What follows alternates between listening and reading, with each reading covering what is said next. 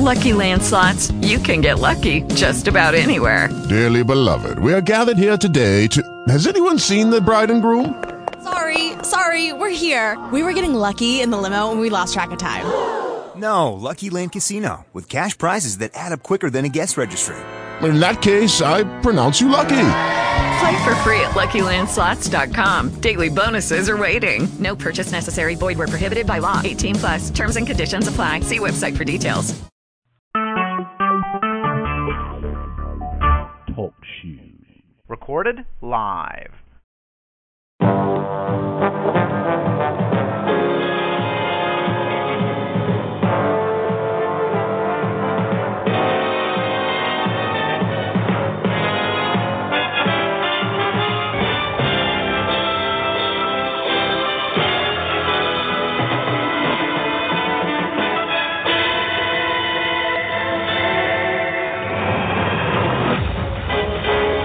Welcome to the Colton Collective Podcast. Now, here are your hosts, Dave A.C. and the Sixth Doctor.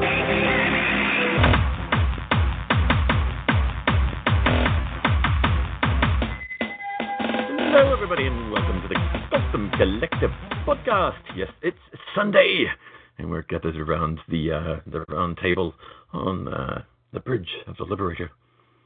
This is decaying around us. And speaking of decaying around us, it's Mr. Dave A.C.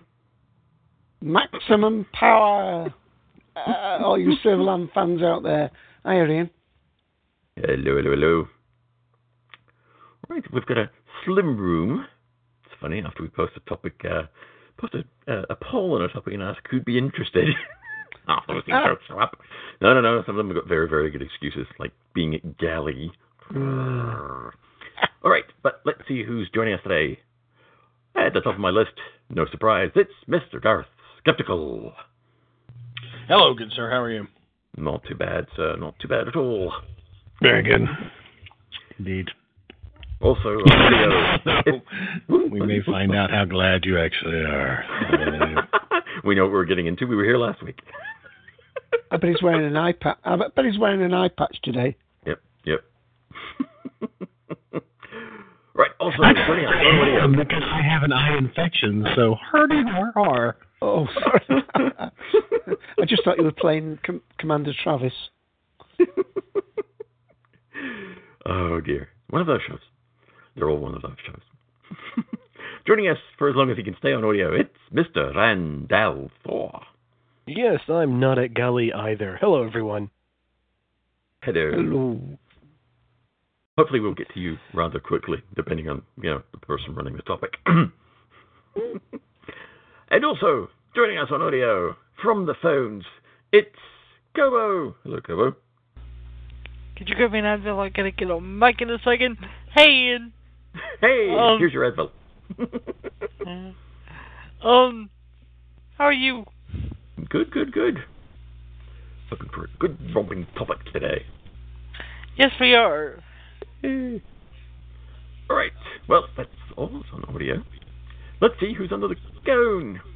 Control, new agent training program, section 3.5, the cone of silence. To activate, simply lower the cone and speak clearly. What? Do not overuse the cone of silence. What? Do not shout in the cone of silence. What? In fact, don't even use the cone of silence. What? It's never worked right. I don't know why we bought it in the first place. The portable cone of silence. What?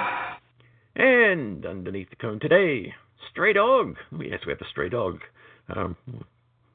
We're happy you wandered in here. We always accept strays. Actually, that's most of the people in here. They all strayed in here and never left. Hello. All right. Also under the cone, Enterprise, who is here, and of course, Cybob is taking care of business under the cone, whatever his business is.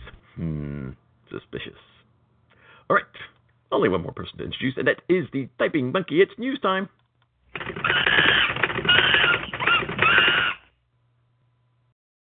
Go Typing Monkey, go. Oh, go Typing Monkey, go. I could do it with myself, I tell you. I'm sorry, I was taking the Advil. All right. We do have some news. Kobo, are you up for your little item? my lung is busting and I've got a lot of stuff to say for the main topic, so Okay. I will hand my news over to you. Okie dokie. The thing that Kobe wanted to bring up, in case people weren't aware, but my wife's aware, so I don't know how widespread this is, knowledge of this website, Geek and Sundry. Yes, Geek and Sundry was, I think it's ostensibly set up by Felicia Day, who is just a massive geek, which is fantastic. And there's just a ton of shows on there.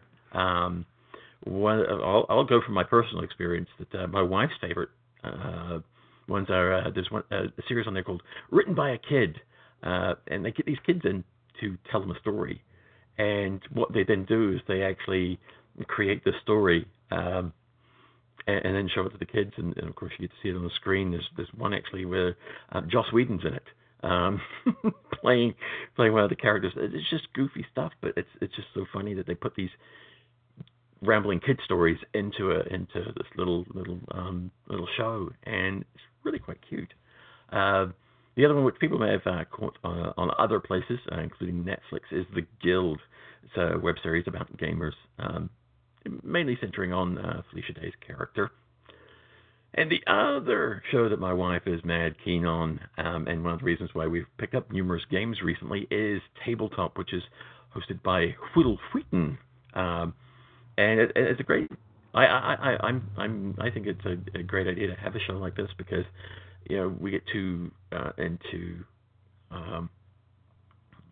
playing computer games and things like that, and MMORPGs, and it's nice to see a show that promotes getting around a table, having some snacks, and some friends over, and playing a board game, whether it be a sci-fi oriented one about connecting train lines.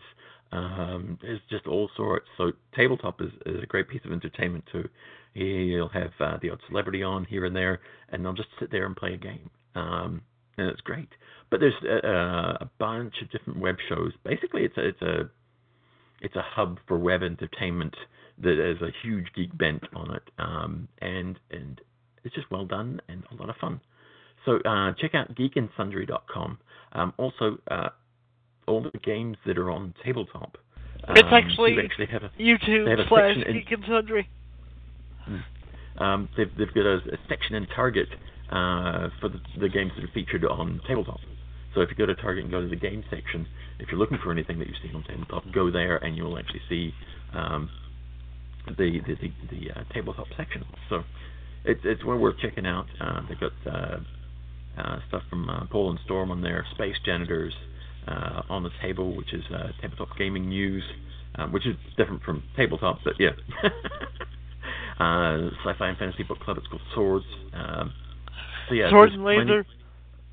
There's plenty to check out. So go on there. Everything's done through YouTube, so if you've got an entertainment device, such as a DVD player that allows you to go on YouTube, you can watch it on your big screen, you watch it on your laptop, watch it on your mobile device. So yeah, go and check that out. So that's a bit of a plug, but now on to some news. Mike, I'm going to let you take that news item that you're going to steal off me. So go ahead. Okay, coming up at the end of this year, The 10th Planet will be released on DVD, BBC Worldwide has announced. Of course, The 10th Planet is William Hartnell's final story, and speaking of finals, the final episode of this story doesn't exist in full. What we have existing are the regeneration scene and bits and pieces in between. But it's been announced that the same production studio that did the animation for the previous the Reign of Terror, I believe it was, that they did the restoration animation for. They'll be doing the animated segments. They'll be animating the final episode of the 10th Planet, the William Hartnell's final episode. Of course, this is the second production studio that BBC has had restore episodes. They previously used, Cosgrove Hall to animate missing episodes of The Invasion, a second Doctor story. So coming up at the end of this year, The 10th Planet on DVD with an animated restoration of episode 4. Excellent. Right, thank you for that. A couple of news items that have just popped up today, actually. We've just posted. I just posted about half an hour ago in the Facebook page a link to a YouTube video. You can also catch it on the Doctor Who news site. This morning, I believe it was, Daleks assembled on the bridge to enact that classic moment from Dalek Invasion of Earth. There's a little introduction there by Mark Addis, and some great little video and some pictures, and it's kind of neat to see, that just that little bit of filming going on there. So, also there's a picture wandering around from that production of William Hartnell sitting on a bench, reading with Radio Times, I think, in his hand. I'm trying to remember where I saw that. It was probably, I think it was on Facebook. Yes, it's wandering around. Anyway, yes, the news is all in bits and pieces. The next piece of news I stumbled across on TARDIS News, but has also come through from Digital Spy, is that we now have a director who has been tied to the 50th anniversary episode. It's to be directed by Nick Curran. So I guess that was he announced it himself while appearing at the Glasgow Film Festival earlier today. True that the 50th is only going to be an hour long, because that seems kind of short for such a momentous episode. Yeah, I haven't seen any. I mean, I've seen all sorts of kind of news about. Yeah, all we have confirming that is a banner that the BBC had at the Toy Fair in London back in January. Nothing beyond that. Yeah. The filmmaker, of course, previously directed the episodes The Girl Who Waited, The God Complex, Silent with the Daleks, and Angels Take Manhattan. Filming for the episode will commence in April, while Stephen Moffat will write the script. I hope it gets written already. April's coming pretty quick.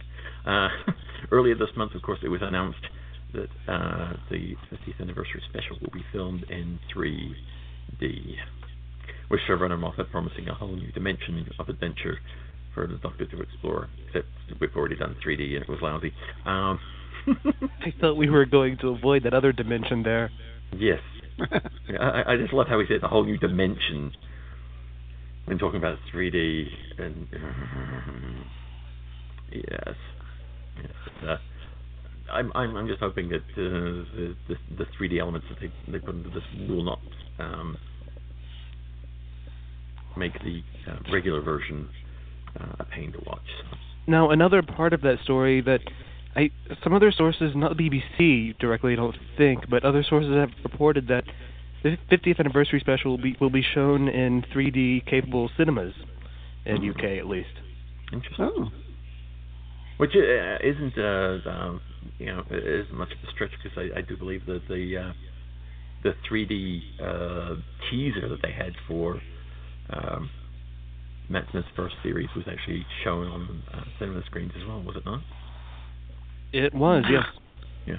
Yeah, there's one other thing that does worry some people, and I think this was one of the threads on Digital Spies, the fact that very soon BBC have two high-definition channels. There's BBC One HD, and then there's BBC HD that has cherry picks from BBC One, BBC Two, BBC Three, and BBC Four. But that is now going to change. The BBC HD channel is going to become BBC 2 HD. In other words, it's going to mirror what goes on BBC 2 channel. Now, in the past, when they have done 3D events, like when they did the Strictly Come Dancing, which is like the American Dancing with the Stars, what they did is you could watch the 2D version on BBC HD, and then on BBC 1 HD, and then on BBC HD, they could simulcast it in 3D. So I don't know how they're going to do that this year, because obviously they can't just... I think whenever they do broadcast it in 3D, it's likely to be a simulcast in 2D at the same time, I would have thought. Right. Yeah, I just hope it gets, sometimes when they overdo the 3D stuff, and I'm hoping it's fun stuff. I can't see 3D. That's my main problem. I don't have an issue with people watching it in 3D and stuff. It's just I want to be able to enjoy the story as it regularly is without going, oh, that's supposed to be 3D. They try to do gimmicks with it as well, and that's a big issue. I mean, I honestly can't say I've seen a lot of things that that I know have been also in 3D where. I mean, they used to make things, quite obvious, like, and somebody would, the punch at the screen and things like that, where, I spilled the popcorn, and, Yeah, but just imagine, like, the Christmas special, was it The Runaway Bride, the one where the TARDIS is going down the motorway? Just imagine that in 3D. That would be highly entertaining, I would have thought, if it could be pulled off. Right. Yeah, I'm just hoping that they do. I don't want it to be, we're making a 3D episode. I want them to be making a 50th anniversary special with, the 3D stuff being kind of, less important. That's just me. Special effects should drive the story, not the other way around. All right, and let's see. I had some other news about the An Adventure in Time and Space. Some other subtle casting going on, as well as the actors that portray William Russell, Jacqueline Hill, and Caroline Ford. Other members of the cast are expected to feature in some way. Speaking at the William Hartnell Years Convention, Peter Purvis mentioned that he would be represented in the drama. An observer, Nick Lawton, commented on Friday's filming. Vicky was actually seen sitting in reception talking to Mark Gettis. As Bill, Loris, etc. are filming the scene.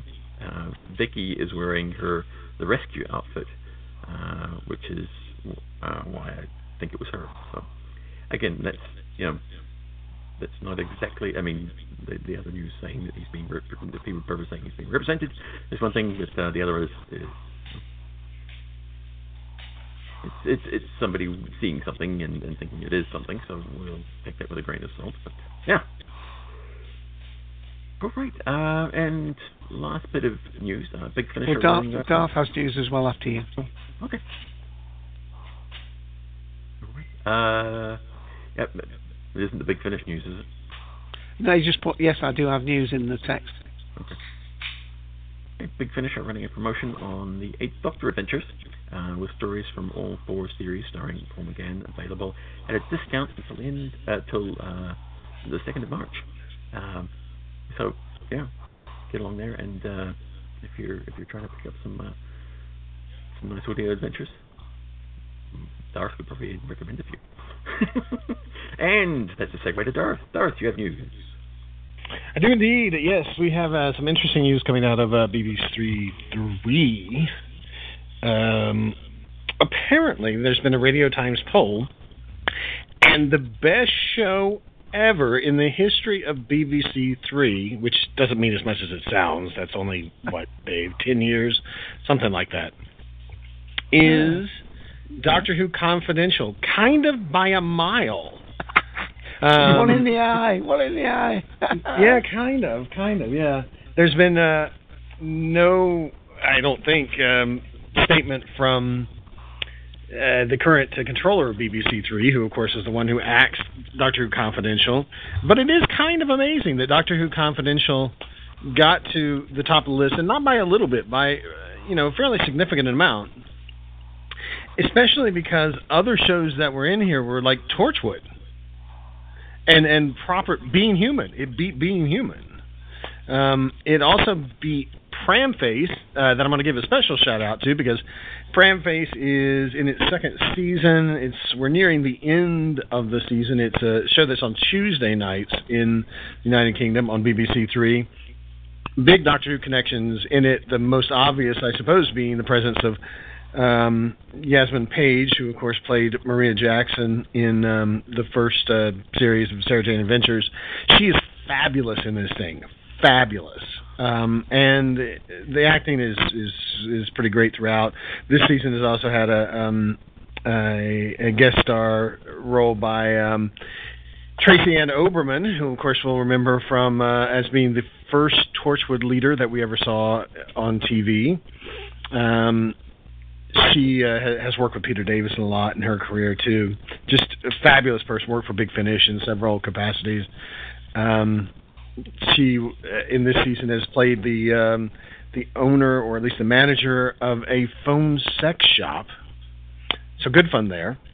It's a great series. If you get a chance to see it, you really should see it. Nice character-driven drama.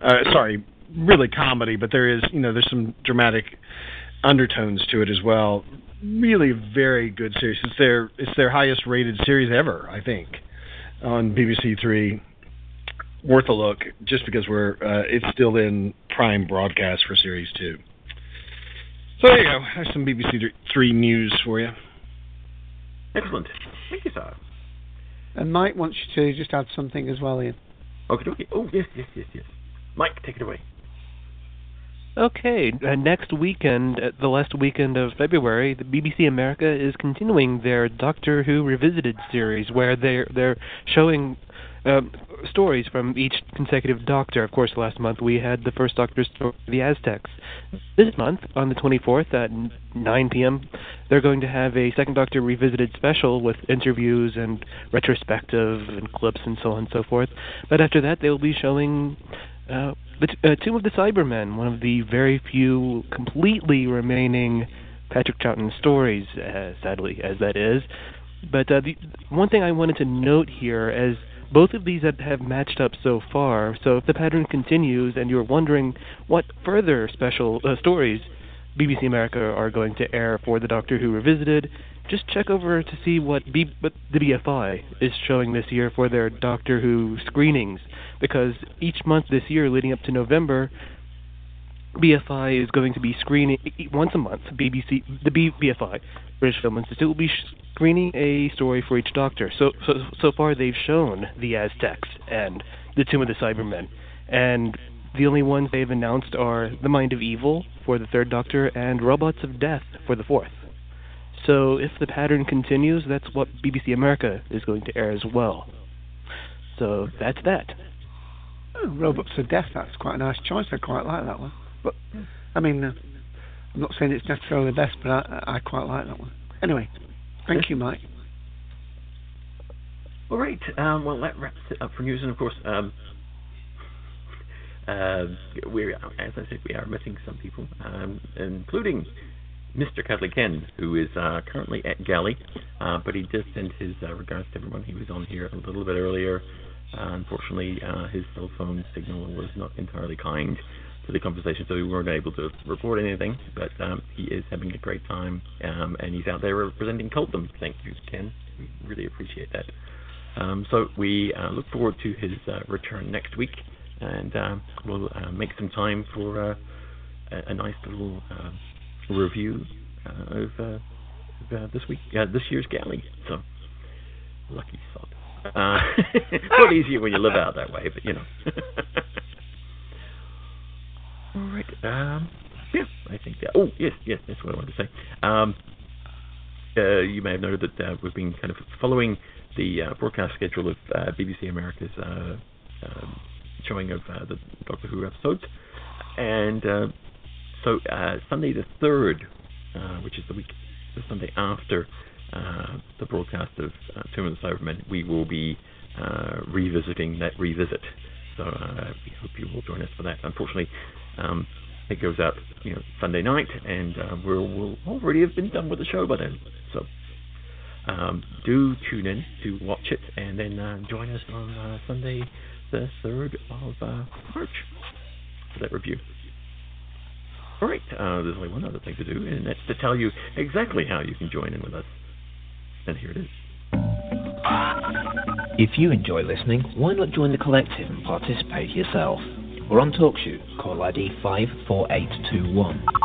Call in on 724-444-7444. This is a US number, area code 724, so do check your calling plan before dialing in. If you have a SIP client, you can call in for free on 66.212.134.192. Or you can connect in directly via the Shoe phone client if you have TalkShoe Live installed. We're looking forward to hearing you. Alrighty, with that, I will pass you over to Mr. Dave AC for our main topic today. Thank you, Ian. Thank you. As Ian said, we haven't got many people on audio. In fact, we've just got one left at the moment because Mike just dropped off. But he did explain prior to the recording starting that he hasn't got a lot to contribute to that, and he'll just stay listening for a while. Thank you for coming on for the news.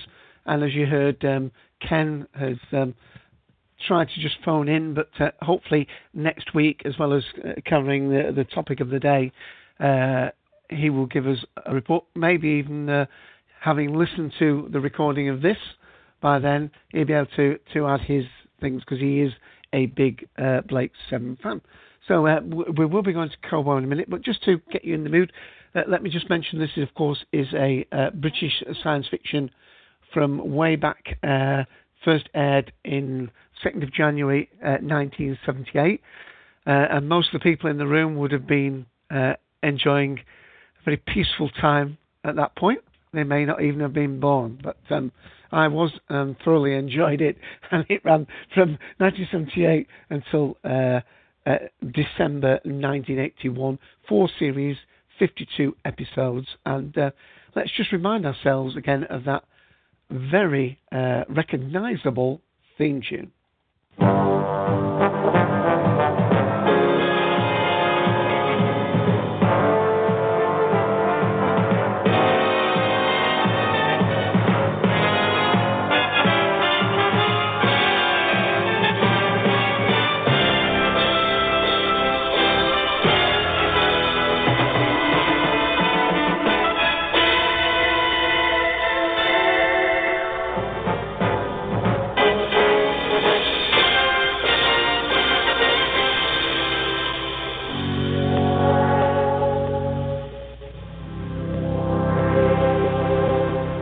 Yes, in just 40 seconds. None of this business that they use nowadays to cheat you out of minutes where they have like 1.5 minute introduction, and then at the end they spend you telling you another minute telling you what's coming up next week, all to just get the actual hours of new material down from 41.5 minutes to about 38. As we are joined in the room by Jeff, the Seventh Doctor, and Jeff, just for your benefit, just mentioned that Ken briefly called in from Galley and was not able to tell us much, but he did say that he thoroughly enjoyed Sylvester McCoy, the Seventh Doctor, doing his 1 hour session, which apparently he didn't do from the stage. He actually went among the throngs and did it in his own inimitable way. So, and I say that, of course, because Jeff has the Seventh Doctor as his ID on TalkShoe for a reason, because he's a big fan. Do you just want to check your sound, Jeff, and say hello? Hi, Dave. How are you today? Fine, in fact. We're just coming up to the 28 minutes mark, which means you've just missed the news. Very briefly, we are going to Kobo in a moment with audio. Is there anything that you will be able to contribute to this? Probably not a whole lot. I've not seen a lot of the show, but I wanted to listen in today, get people's perspectives. And can I ask you, did you have any news that you're going to bring into the show? Because this is perhaps an appropriate point to finish off any news. I think Ian would like us to do that if we're going to do it at all. I don't have any news today, no, but thank you for asking. Okay, Ian, was that something else that you wanted to add in at this point before we get going? Actually, I was saving a news item for if you showed up, and it's the announcement of the next Fathom event. Oh, yes. Next iteration. I figured you already mentioned that, so I was going to leave it for you to do like next week if you came on, because it's going to be your corner. Well, you want me to do it now? Yeah, I'd love that. Okay. Thank you, if you would. Sure. Well, as you probably remember, Ian and I have gone to these events in the past. Fathom Events has put on these Star Trek The Next Generation events to celebrate the release of the Blu-ray sets. They've remastered the series to 1080p, high definition, 7.1 surround sound, and I got to say that the show just looks fantastic. It almost looks like a brand new show. And what Fathom Events has done in the past is they've shown a couple episodes from the series set that's coming out the following week. And I don't know the day. I think it's the 25th of April. Yes, I just looked it up. 25th of April, Fathom Events is going to play, that's a Thursday evening, Star Trek The Next Generation, The Best of Both Worlds, on the big screen and the theaters. One-time event at 7 o'clock your local time. And if you want to see if there's a theater playing it near you, just go to fathomevents.com and you can punch in your zip code and you'll get a listing of the theaters that are nearby you playing the Best of Both Worlds. And I got to say, if there's one you're going to go to, this is probably it, because these are highly regarded by Star Trek fans. If there's one you want to see on the big screen, go to this one. Excellent. Thank you. Now, just because I know that you will be doing this, Jeff, but it's good advice for anybody who comes and joins us. I take it you're following us in the text chat on the Pro client. Yes, I am. Right, so then Jeff will know that even though he's come in late, he'll be able to read all the links that we've already put in the room, so I'm not going to read them out. Just to say, to most of the links that I've added in the room, just to help people, are Wikipedia ones, all relating, of course, to Blake 7. There's a page of the history, a list of the Blake 7 episodes, and a general Blake 7 link, which I will put in because that's a rather short one for me to read out, and that is wikipedia.org/wiki/Blake _S_7, the number 7. What I'm going to do is play a slightly long clip, and this is not from the very first episode of Blake 7, because it actually takes a couple of episodes to get into it. Let me just tell you that this series set in a future age of interstellar travel and follows the exploits of a group of renegades and convicted criminals. Gareth Thomas played the titular character of Rog Blake, a political dissident who is arrested, tried and convicted on false charges, and he's being deported from Earth to a prison planet, Cygnus Alpha, and other prisoners are being involved there, and an incident happens during the course where they come across this abandoned ship about to crash into a sun, and the officials, not wanting to risk their own lives, force a few of Blake and a few other people into that ship, which we know and become to love as the Liberator. So what I'm going to play is play a slightly long clip. None of the other clips will be as long as this, I don't think, from Series 1, Episode 3, called Cygnus Alpha. Then we'll go straight to Kobo, and that will give him time to get ready. This is Civil Administration Ship London, in transit from Earth to Cygnus Alpha, transporting prisoners to the penal colony. We have sustained crew casualties during an attempted mutiny by prisoners. 5 dead, including Sub-Commander Raker. 3 prisoners escaped in a spacecraft of unknown origin. Prisoners Blake, Stannis, and Avon. The London is again under authorized control and proceeding to destination. Message ends. Retransmit to Earth on priority circuit. Confirm, please. We have confirmation. Will they go after Blake? They have no choice. I'll never find him out there. I said, sir, they'll never find him out there. They won't have to. He'll find them. I think so.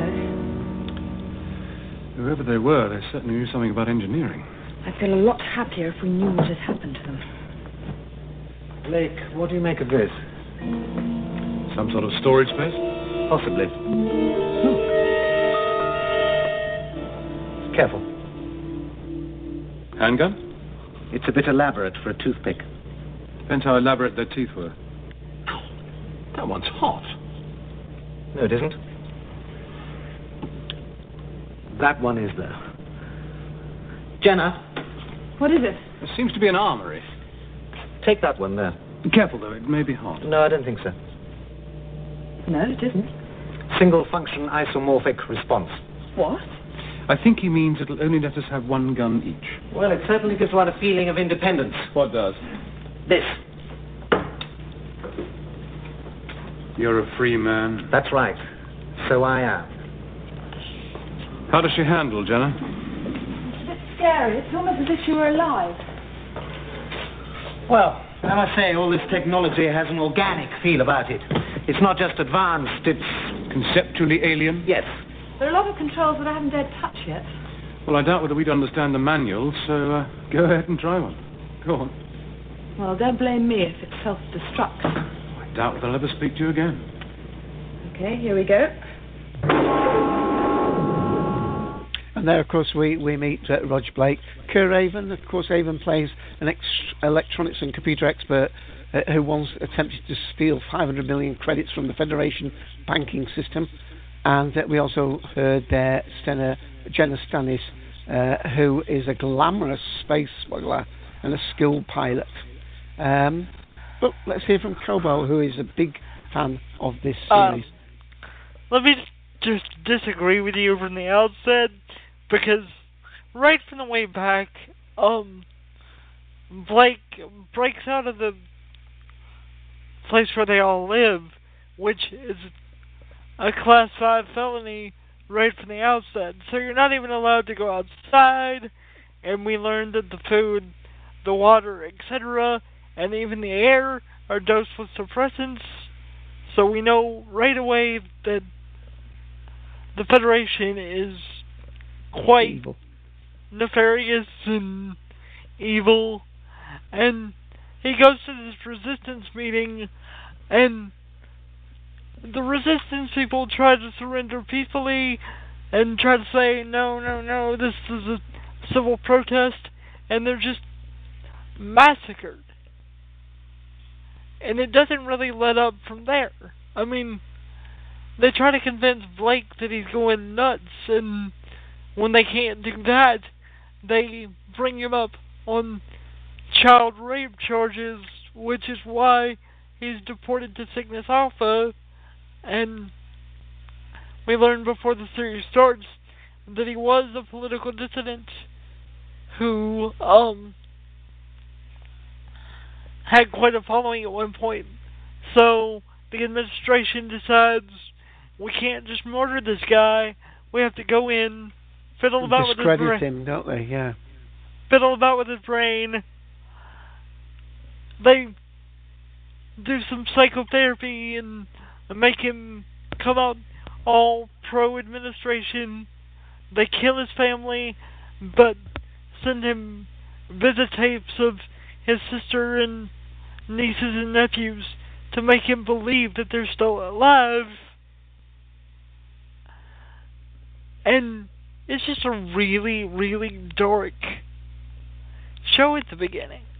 Yeah, I should have said that. I mean, really what I meant was the actual adventure begins about the third one. And this, by the way, is a time when you watch TV, they didn't do backstories. They told you the story from the beginning. So, there was an awful lot of important stuff that set the whole scene, why that you threw your lot in with Blake. And, it's often been said many times since this period that one country's freedom fighters are another country's renegades and people out to destroy things. And we have it very clearly set out, as you quite aptly put it there, that this is a very repressive regime, total control of all the media, and Blake even the people is thrust into the limelight like this after they try and discredit him. But back to you, Koba. And what I found interesting is people are even scared of going outside. Like when the lawyer goes outside to try to prove or disprove the veracity of what Blake's saying, he's like, the girl that's with him is like, oh, I've never been outside. And the lawyer guy is like, I've been outside, but I didn't like it much. So it's almost like they're conditioned to stay inside this bubble. And this isn't some backwater planet we're talking about. This is Earth. Mm.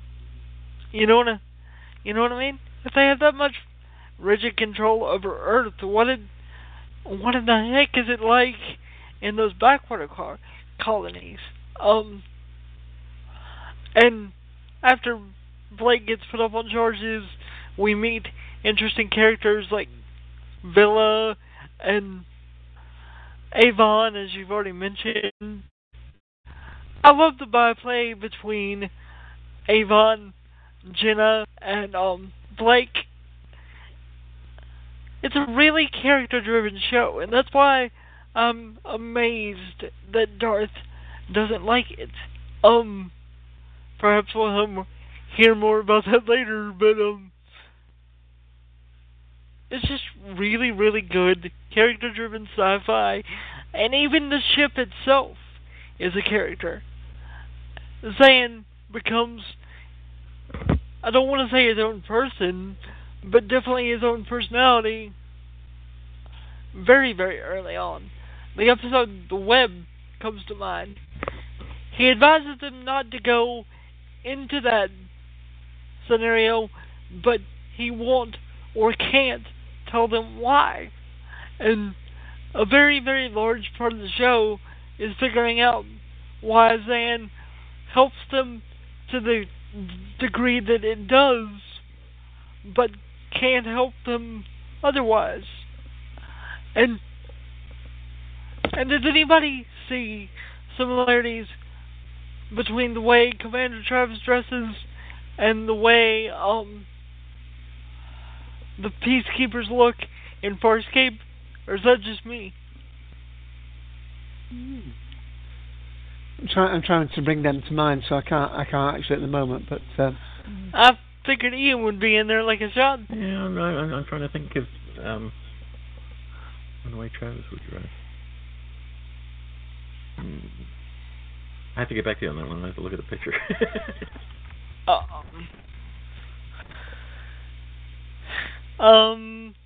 I like Gan because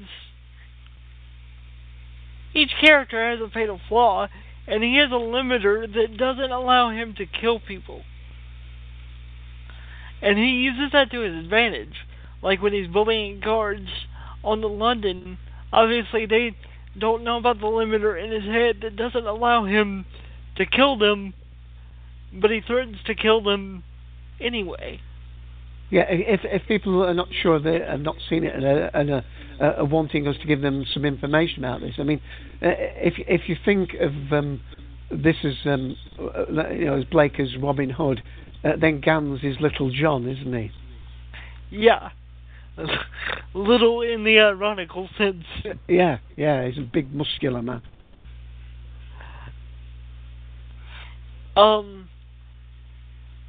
And Villa is just a very talented lockpick and thief.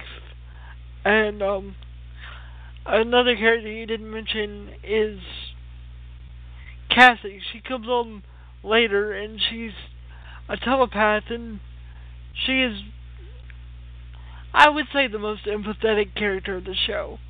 Of course, I'm only mostly done with season 1, so I can only speak to as much as I've seen, but apparently Blake is causing so much disruption that the president herself has become involved in the manhunt.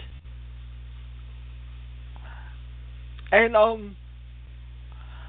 what I find interesting about Travis's helpers is they have to regulate their body temperature and drink blood, and I can see a lot of parallels between Farscape and this, and I can see also a lot of parallels between oh my gosh, my mind just blanked.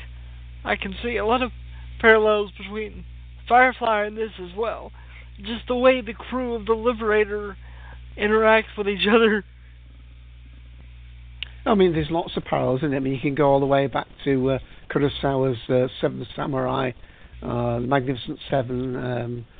It's basically, you know, this lone group that's a renegade group, being more of a fly buzzing an elephant, really, in the scheme of things. But of course, they build up this reputation over the course of the thing. But there are some character changes, and we may talk about some of those as we move forward. My favorite episode so far, at least, is the one where this really powerful race of beings make Travis and Blake fight one-on-one, but they're not allowed to kill each other. I'm looking at the episode guide now, trying to see which episode that was.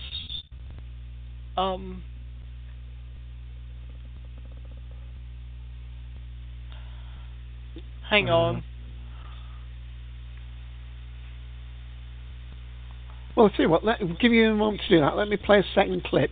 The second clip is from towards the end of Series 1, Episode 13 in actual fact. I thought I put 3 there, but it's 13. This is where they're actually searching for, they're taking medicines to this chap, but they're also looking out for a computer called ORAC. So let me play that while Kobo gets ready. And again, these may be spoilers if you haven't watched the series, so decide yourself whether you want to listen to these little clips. This one is... It's one Callie. I messed up on the name of the new crew member. Her name's Callie. And she first appears in Time Squad, which is one of my favorite episodes, because that's the first time they go on the offensive directly against the Federation. Right. And is that the one which has the fight in it as well, or is that a separate link? That was I was just mentioning Callie earlier, who's telepathic and one of the most empathetic characters of the show. So I figured I better correct myself on that one. Right. Yeah, we've got Rog Blake, that's spelled R-O-J, Kerraven. We've got Jenna we've heard of. There's Villa, as you mentioned, the skilled thief and coward. But although he's not always cowardly, but it uses as a form of defence. We have a couple of others that come in later. Gan, unfortunately, is not in the series for a great length of time. So we always have 7 characters, usually 6 people. And in obviously in the first place, it's the computer voice of the Liberator that makes up the 7th one. So let me play this next clip. This is from Series 1, Episode 13, 1 minute 23 seconds if you don't want to be spoiled. Put this on. What is it? Well, if you can get rid of that force barrier, then we can teleport you directly from here. Oh, it's not practical. Why not? Oh, if I were to disconnect it now, it would be 5 hours before it dissipates, and I haven't got 5 hours. No, we've got to get to the surface. Blake, I think I found enough for everybody. Oh, good, but at least the others will be all right. Well, I'm ready. Shall we get started? Oh, wait a minute, there is something else. What about ORAC? ORAC? Of course, yes, I can't leave ORAC here. That was the message we were to give you. Your son says the Federation is willing to pay $100 million for ORAC. They're willing to pay, are you? Well, he's worth 10 times that much. Now, come on, young man, help me. I'm going to get him out of here. Quick. Come on. Careful. Put him over here. You should be able to carry him between you. This is ORAC. $100 million for that? Is it a computer? It most certainly is not. It is a brain, a genius. It has a mind that can draw information from every computer containing one of my cells. ORAC has access to the sum total of all the knowledge of all the known worlds. You mean it can draw information from any other computer without a direct link? Precisely that, yes. Now, are you going to stand there and listen to a lecture? Or might you consider it more important to try and sustain my life? And that voice you may well have recognised playing Ensor, the designer of Horak, is Peter Tuddenham, who of course has been in Doctor Who. What has he been in? Episodes Ark in Space, The Mask of Mandragora, and Time and the Rani. There he is playing, and he also plays the voice of Zen. He also plays the voice of Horak. He also plays the voice of Slave. All three different computers that play their parts in different series of Lake 7. So, come on, Cobo, we're depending on you rather a lot. So, do you want to move forward and talk some more?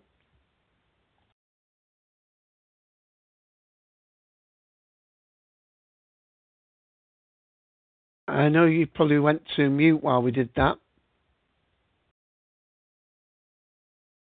Okay, well, I'm not hearing Kobo. Kobo, let me just... You mentioned that Darth is not a fan of this series, but I thought actually Darth did enjoy the audio adventures, but Darth's here. Would you like to speak up for yourself, Darth? Do you have an opinion on Blake 7? I just dropped audio for a second. The episode that I was looking for was called Duel. Oh, okay. Well, if you just wait a moment, Darth, let's see... okay, let me find that one while you mention what you want to talk about. It's one where Blake and Callie and Travis and one of his assistants are in like the most dangerous game setting, and it's ostensibly a fight to death, but at the last second some more powerful beings put a halt to the duel, as it were, and don't allow. Right, Travis. episode 8 it is from series 1. Yeah, that's my favorite episode so far. Right.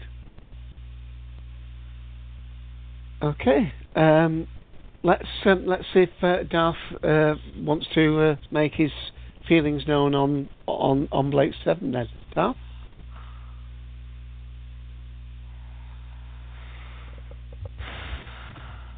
Yeah, I mean, I don't really have a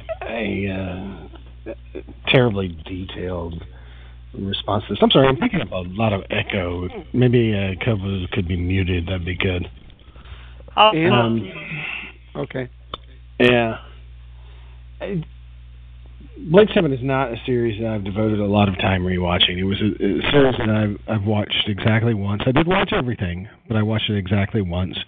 My attention flagged at several points, and I'm not going to tell you that I concentrated on watching every single episode, but at least I had, it open in a window somewhere on my computer, and at least I was listening to the audio the whole way through. But the number of things that I don't like about it include the fact that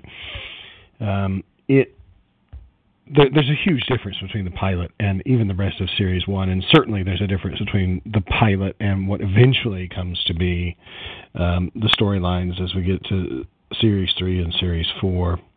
I think that this is one series that absolutely required, to my mind, for my taste, the titular character. And why it would continue, it still baffles me to this day. Why is it continued to be called Blake 7 after Blake leaves the cast? That doesn't make any sense to me. Yeah, and for those who don't know it very well, he leaves quite early on. Yeah. Granted, he does come back, I suppose, a couple of episodes in 3 and 4, or is it just 4? I can't quite remember. I know he comes back. He comes back for the final episode, certainly. And there's one I think. Yeah. And then another one where there's like a clone of him or something stupid That's like it, that. Yeah.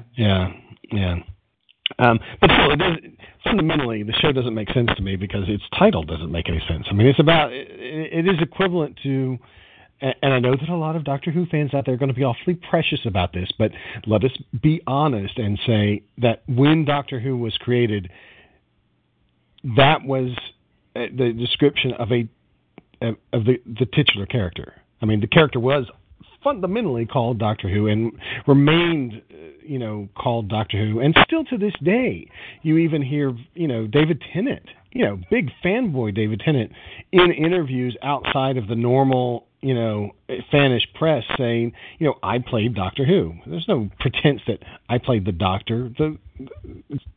Anyway, it's like saying, what happened to Blake 7 is like saying, okay, we're going to call it Doctor Who, but we're going to remove the character of the Doctor. Then why is it called Doctor Who? And that fundamentally is a problem that I have with Blake 7. It always seemed to me to be selling a bill of goods. The first episode was actually really good. I do recommend that anybody who is a serious student of British television or science fiction watch the first episode of Blake 7. It's pretty awesome, actually. But then the story is not really about that anymore. I mean, sort of, it kind of vaguely is about them being on the run from the Federation, kind of, but it's not nearly as dark. And I think even Kobo has just sort of said that initially the series is really dark, and then it becomes, kind of vaguely Robin Hood-like, so Band of Merry Men, though, the merry men are sometimes not so merry, but they basically are on in missions that don't really add up to a whole lot. And I know that in Series 2 there's this attempt to have an actual story arc, and that it's all about storming this one really important Federation base or whatever. But still, it's pretty far away from the, I think, esoteric, almost literary ambitions of the first episode, and becomes very quickly just sort of, let's have some adventures, and the only thing different between us and Star Trek is that we're slightly bad. Basically that makes it a poor man's Deep Space Nine in a way.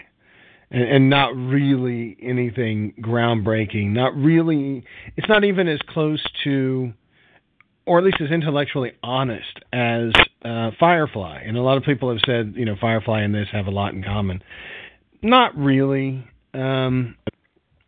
Firefly is definitely a lot more, historically derived. I mean, we know this. We know for a fact that it is historically derived, and it's not really based on this. The problem with me that I have when I start to think about Blake 7 is trying to figure out what it is, because it goes through so many different changes, not only from series to series, but I think within the series it's it's hard to say what are they doing, what are they focused on, what is their goal, what is their modus operandi, and if you can't do that, then it becomes awfully hard, at least for me, to justify the incredibly crap production values. People give Doctor Who of this time a hard time for the wobbly sets and the various special effects disasters that are present in Doctor Who, but really it's nothing compared to Blake 7. Blake 7 is infinitely worse. And the reason Blake 7 is so bad is because they're always on that damn spaceship. They're always in space. They're always in, science fictional environments. And I guess I should say, if they're not in the spaceship, then they've, put on these stupid bracelets, and that's been their transporter, and I'm, fully using air quotes, down to a facility that is equally crap in design. Blake 7 it was their locator, actually. It wasn't their transporter. The device on the ship did the transporter. It was only their locking device. Geek. Calm down. It's the same thing as a transporter. I mean, it has the same basic effect narratively. And wherever they are within story. It is like, honestly, you are watching 4 years of the Horns of Nimon. Not even that. What's the other one that's with the mandrill? No, well, yeah, kind of. But Twin Dilemmas is sort of better sets. No, what's the one with the mandrills and the Nightmare on Eden? That's really what it is. It is literally the Nightmare on Eden over and over and over and over again, and it is so hard to watch. So hard. I really, I can't generally say to anybody, yeah, you need to watch Blake 7. I can say to, again, film students and serious students of science fiction, you need to watch the pilot. But, if you're a fan, if you're listening to this podcast because you're a fan of modern Doctor Who, and you think, oh, this show might be related to modern Doctor Who because it uses some of the same production personnel, same Terry Nation, same Corey, yeah, but also shared, Terry Nation and Daniel Maloney and Chris Boucher and some other behind the scenes people, and so it's production related to Doctor Who. Let me assure you, you don't need to go back and watch this show. I mean, you really don't, because it is worse than Doctor Who in terms of its visual effects, in terms of its set design, in terms of the look of it, in terms of even the conceits of it. At least Doctor Who has a beautiful conceit, which is, here's a guy who's got a spaceship that's bigger on the inside than the outside, and it can go anywhere in time and space, and so that becomes your portal, and that's easy to understand. That's also easy to depict as a metaphor.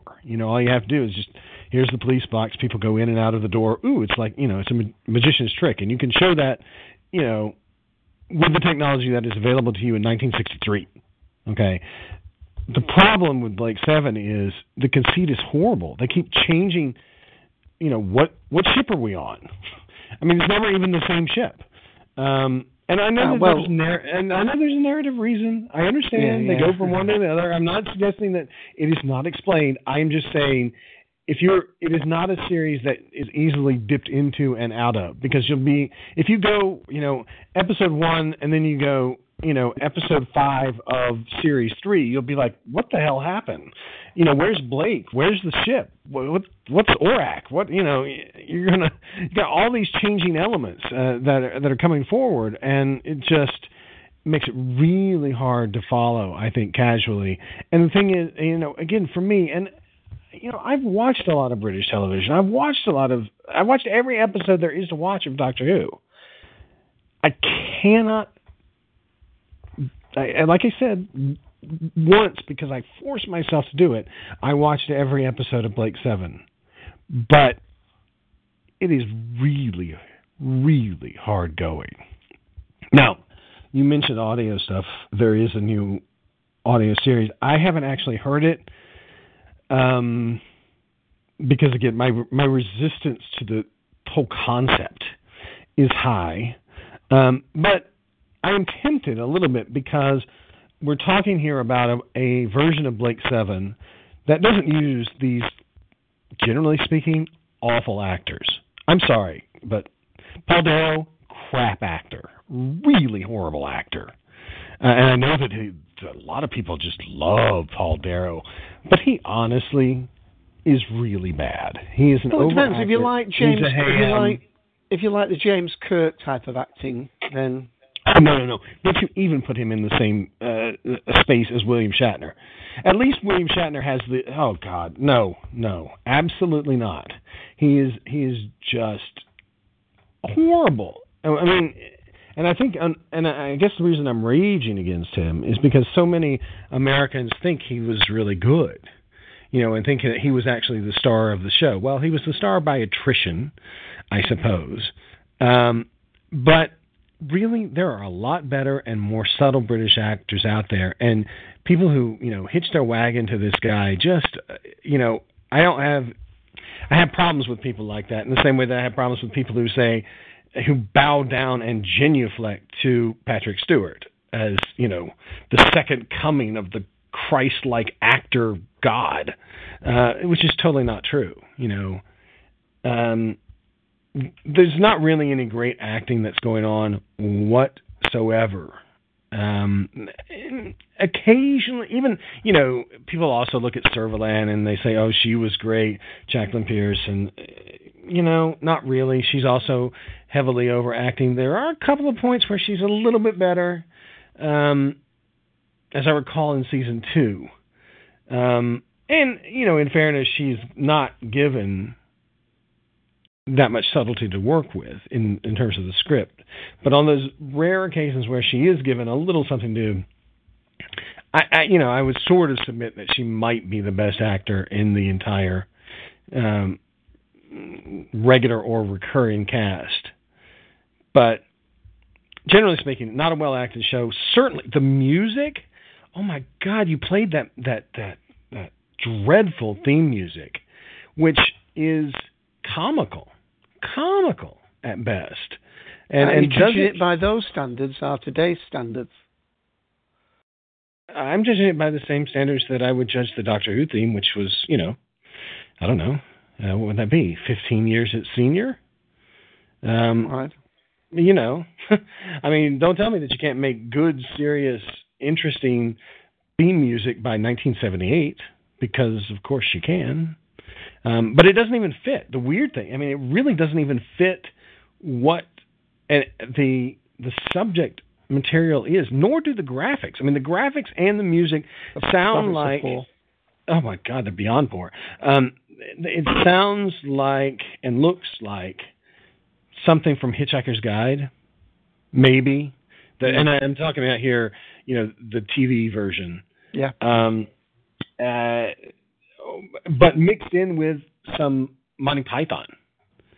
Certainly the graphics are verging on the same sort of process that it was Terry Gilliam or whoever used to make the all those interstitial bits in Monty Python. And again, it's another area in which I think that we are being sold a bill of goods with Blake Seven. That it makes you think that we are looking at what will be, something along the lines of Red Dwarf, I guess. That we're being led into a comedy, and then it turns out not only not to be a comedy but a drama, and at least initially a fairly dark drama, and then later on, what does it mean at all? It's not even that later as you get into it, it's not even dark drama. It's just sort of melodrama, and I don't know. And the other thing I really hold against this series, really strongly, is Series 4. Not only because it's crap, and I think that a lot of people would agree that most of Series 4 is not on the same level as the rest of it. I hold it against the people who made it that when they were unexpectedly commissioned to do it, they didn't say, you know what, we don't have it in us to do it. And instead they said, we want to eat, we want to get, paid, we want to have our salary.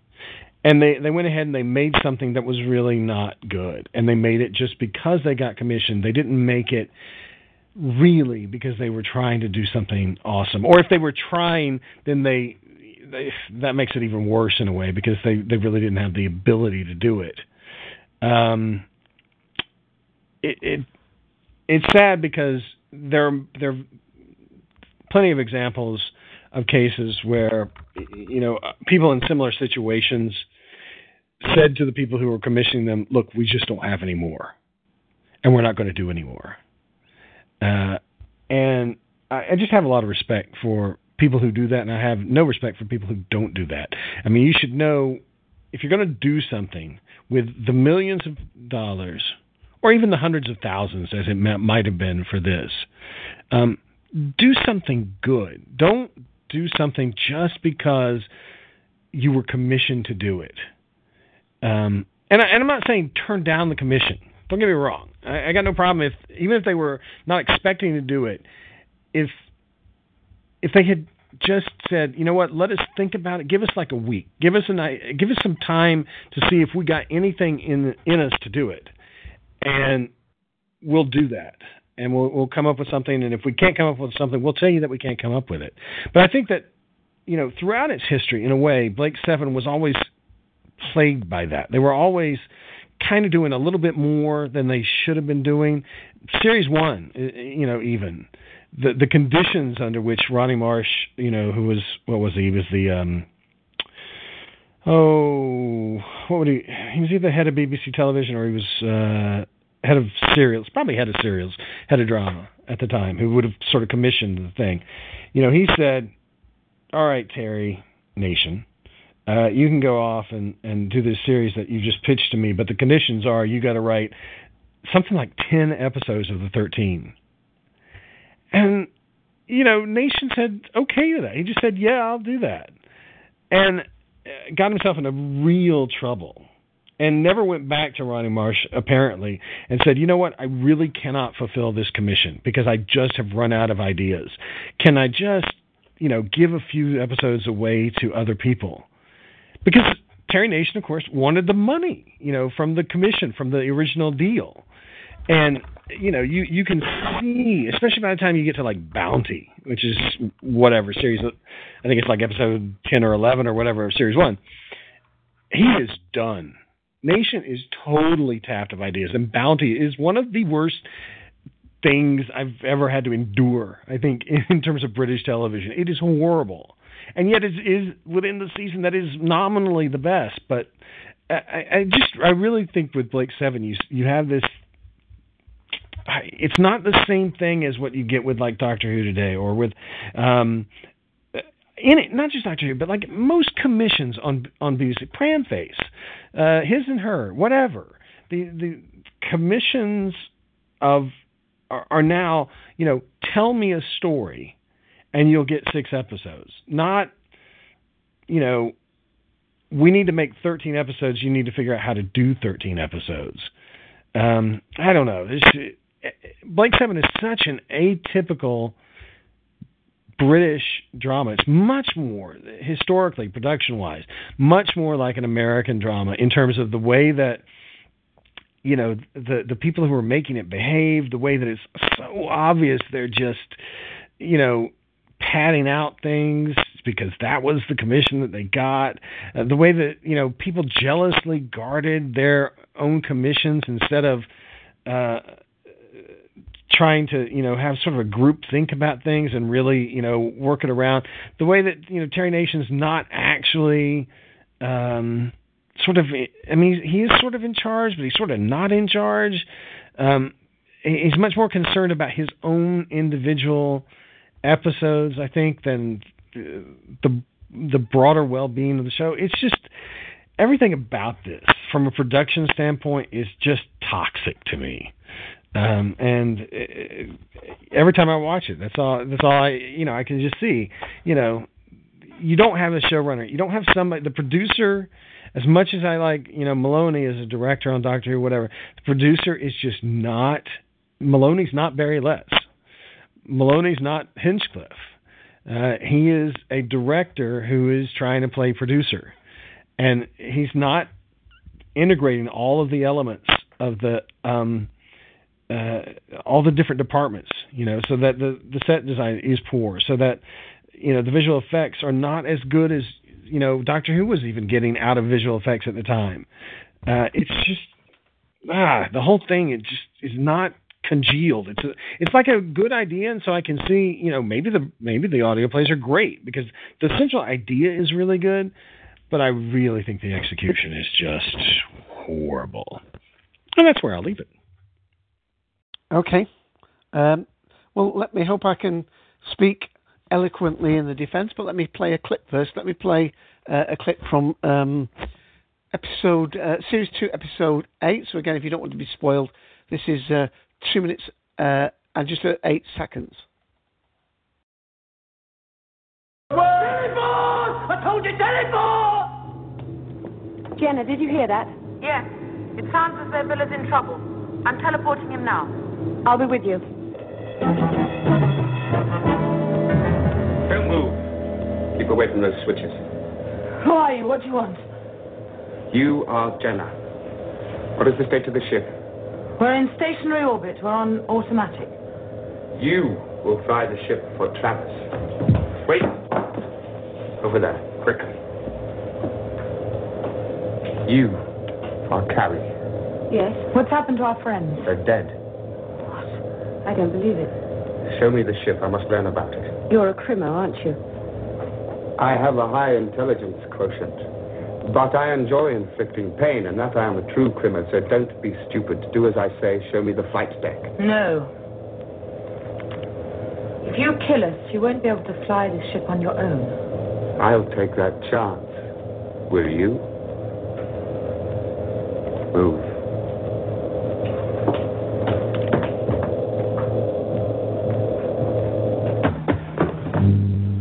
What happened? They teleported one of the crimos up to the Liberator. You told them how to do it.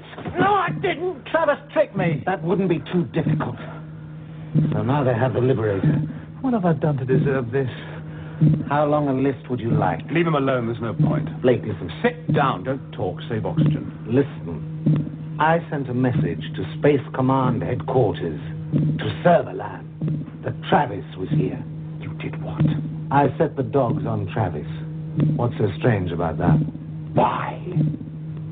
It seemed the only rational thing to do. I thought they would get here ahead of us, get Travis, and save us the trouble. So this is all your fault? How do you arrive at that conclusion? I'd still be on the ship if it wasn't for you. Shut up. We must conserve the air for as long as possible. How long have we got? Minutes. How many? I'll let you know. And what I'm going to do is, I'm not going to refute what you said, Dad, because I think all the points you've made are true, but I don't think that the series has, is all in that vein.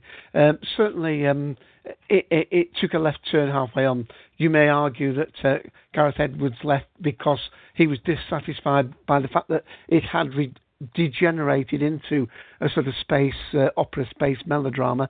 Quite rightly, as you said, and Como said at the beginning, and I did skip over it, the actual scene setting in the first episode was very strong. But only now, when you think of the start of Doctor Who, we had a very strong episode followed by less than adequate stories immediately following on. It has obviously survived that. Well, it was a good. It was in the tradition of British sci-fi, the what became, Quatermass and all these kinds of things. But then, as you say, it went into an adventure.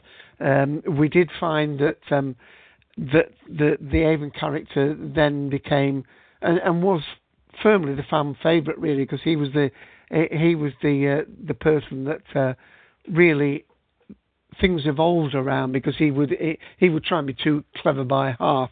And of course, Blake's moral compass in some ways was limiting the adventures that they could have.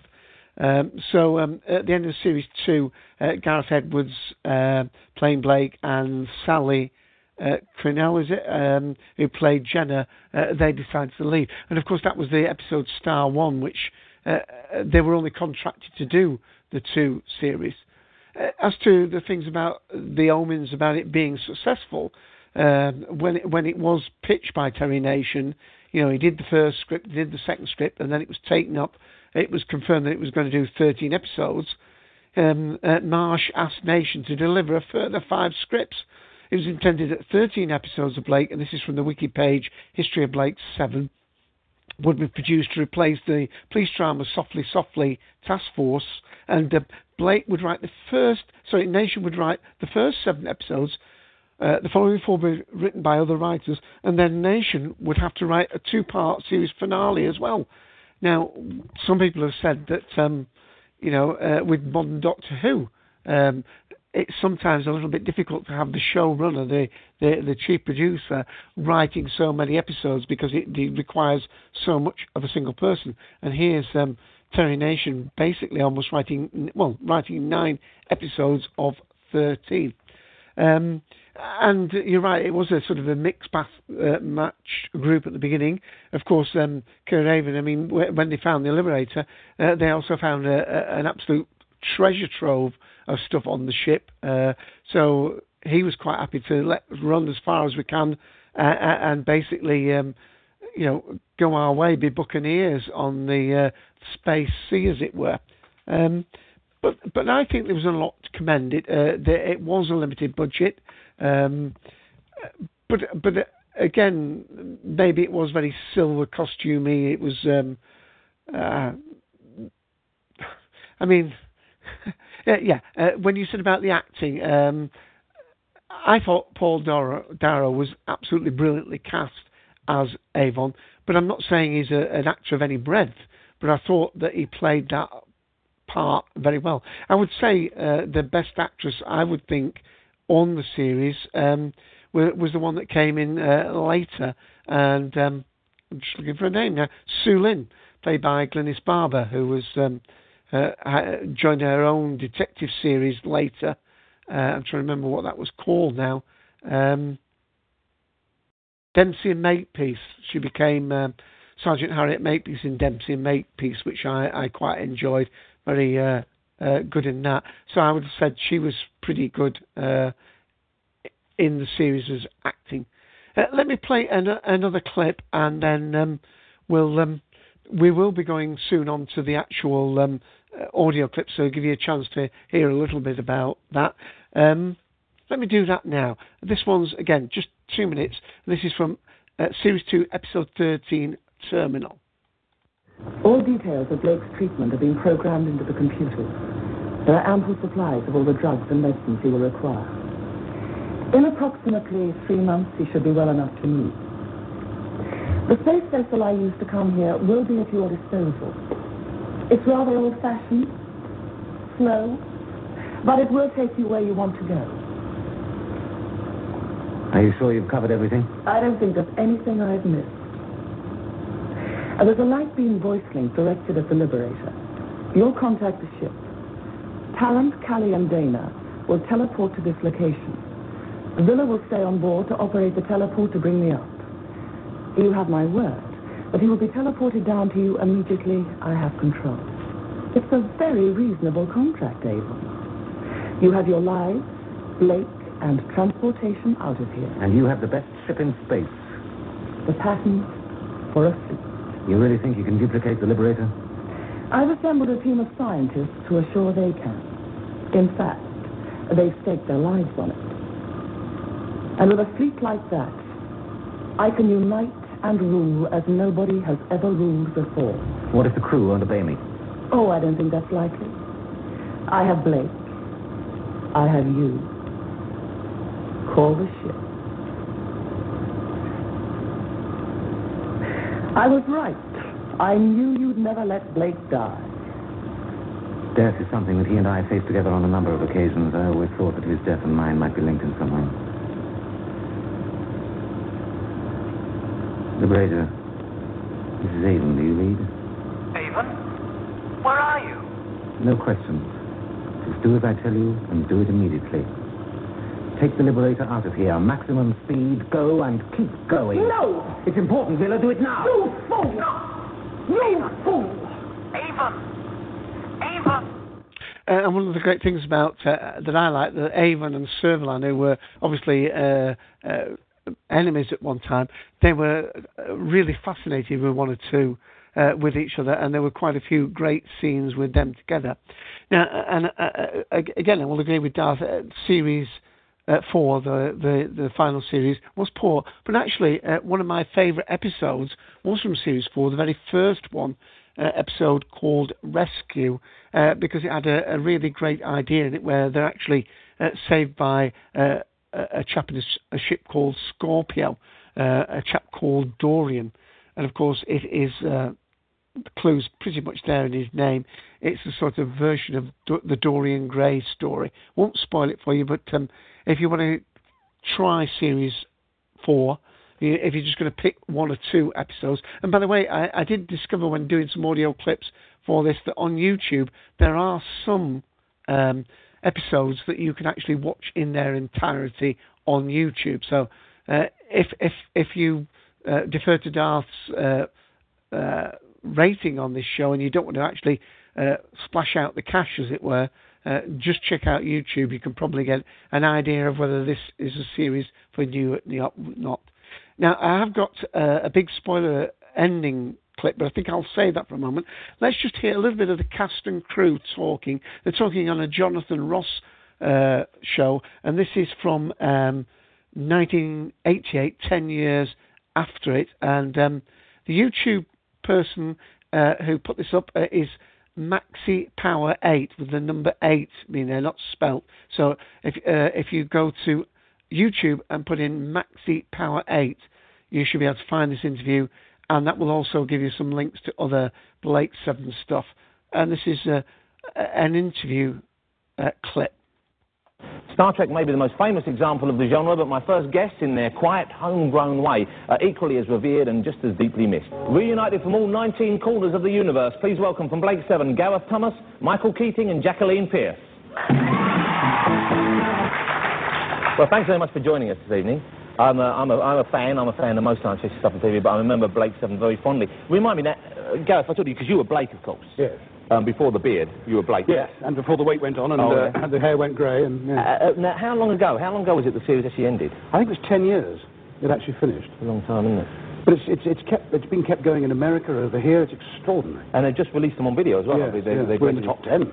Oh, fantastic. There you go. Just beaten by Postman Pat and Bill and Ben or something. Yeah. Don't they? Well, between them. Did it surprise you that it has such a following? I mean, when you were doing it at the time, did you think that it would live on?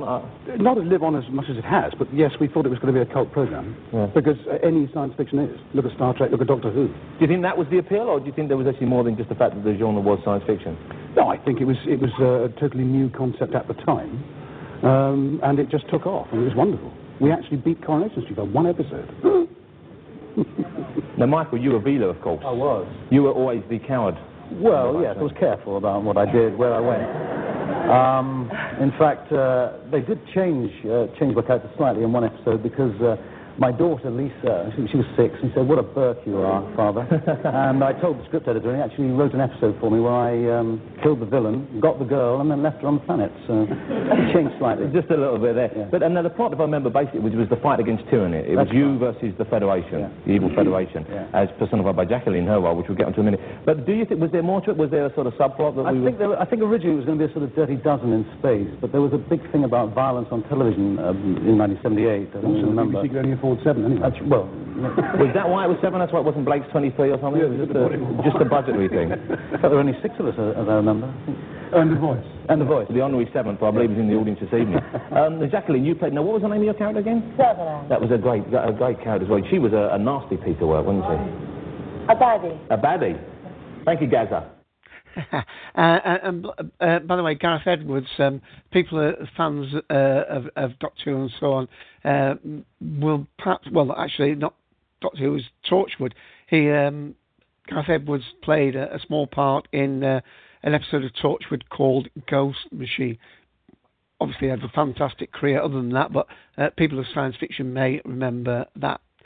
Now, let's just go on a little bit to audio, and if anybody wants to jump in, Darth, if you want to come back on anything, please feel free to do so. But this is a little clip from the first box set of, it was called Rebel, Traitor and Liberator. So there were 3 stories in this box set. So this will give you an idea. Now, this is a rather long clip from the audio, but it actually is from the B7 Media site, which I'll put the link in the room in a moment. And the clip there is their preview clip, so they're using this to advertise it, so I feel quite at liberty to play it. In the 23rd century, the Galactic Federation was no longer a beacon of democracy and peace. It had become a corrupt tyranny ruled by elite factions who care nothing for the fate of ordinary people. Freedom and justice are things of the past. One man chose to oppose this. This man is a career terrorist. He will not hesitate to kill you. Forget, and it will be the last thing you ever do. Yes, sir. Blue 5. Blue 5 receiving. You will go for hard target entry and capture. Acknowledge. Roger, Tangent. Going in now.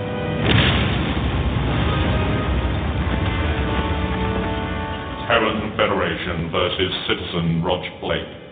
How do you plead? Not guilty, Your Honor. Good evening, Engineer Blake. My name is Sutherland. No doubt you know who I am. When one is getting crucified, it's always useful to know who's banging in the nails. Rog Blake, you have been found guilty of a series of most heinous crimes. I have no alternative than to sentence you to deportation to the prison planet Cygnus Alpha for the rest of your natural life. This is the Petizano system. 12 hours ago, we jump in and we find this. But that's bigger than a battleship. The derelict is on a collision course with this gas giant here. 9 hours after we rendezvous. Splat. We want you to salvage the derelict. I can't do it on my own. I need help. Subject Avon Turner successfully revived. Really? How unfortunate for you. Somebody has to steer it and sort out the control integration, and no one person can do all that in 9 hours. Subject Dennis Jenner successfully revived. Listen, Blake, I'm a spacer. I'm not interested in Earth. Helmet's on. Cycles are lock. Opening lock now. Good God.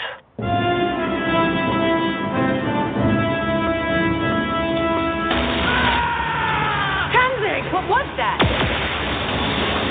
A defensive robot. Mezzin, 2 more behind you. Is that all of them? Mezzin? We're so screwed. Do you have a plan B? I always have a plan B. Death or freedom? You decide. Blake 7 returns. Season 1 box set available now at b7media.com. Confirmed.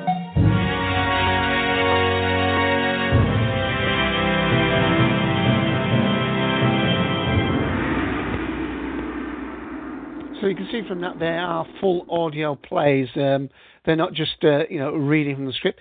Some voices you may have recognised there. Dr. Moon, Colin Salmon was in there. India Fisher was in there. Rula Lenska comes in. The writers Ben Aronovich is it. Mark Platt and James Swallow. So looks like pretty high production.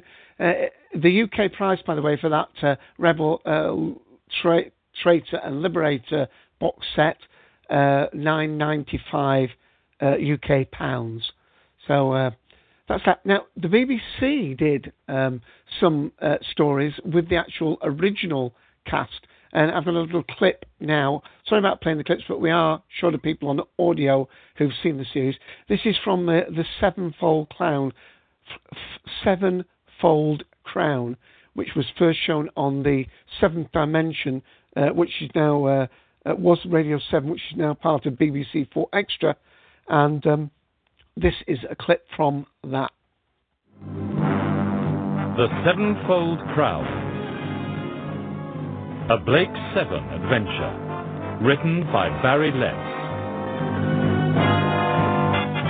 The Sevenfold Crown.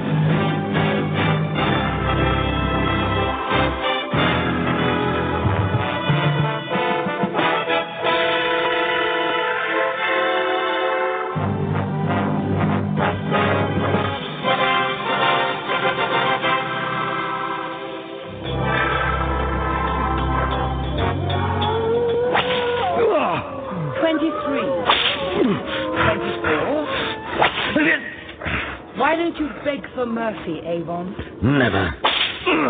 25. Now, which would be more enjoyable? To flog you to death, it shouldn't take more than a couple of 100 strokes, or to leave you tied to the stake to be eaten by the wolf snakes. A faster death, certainly, but possibly even more painful in the end. Yes, much better.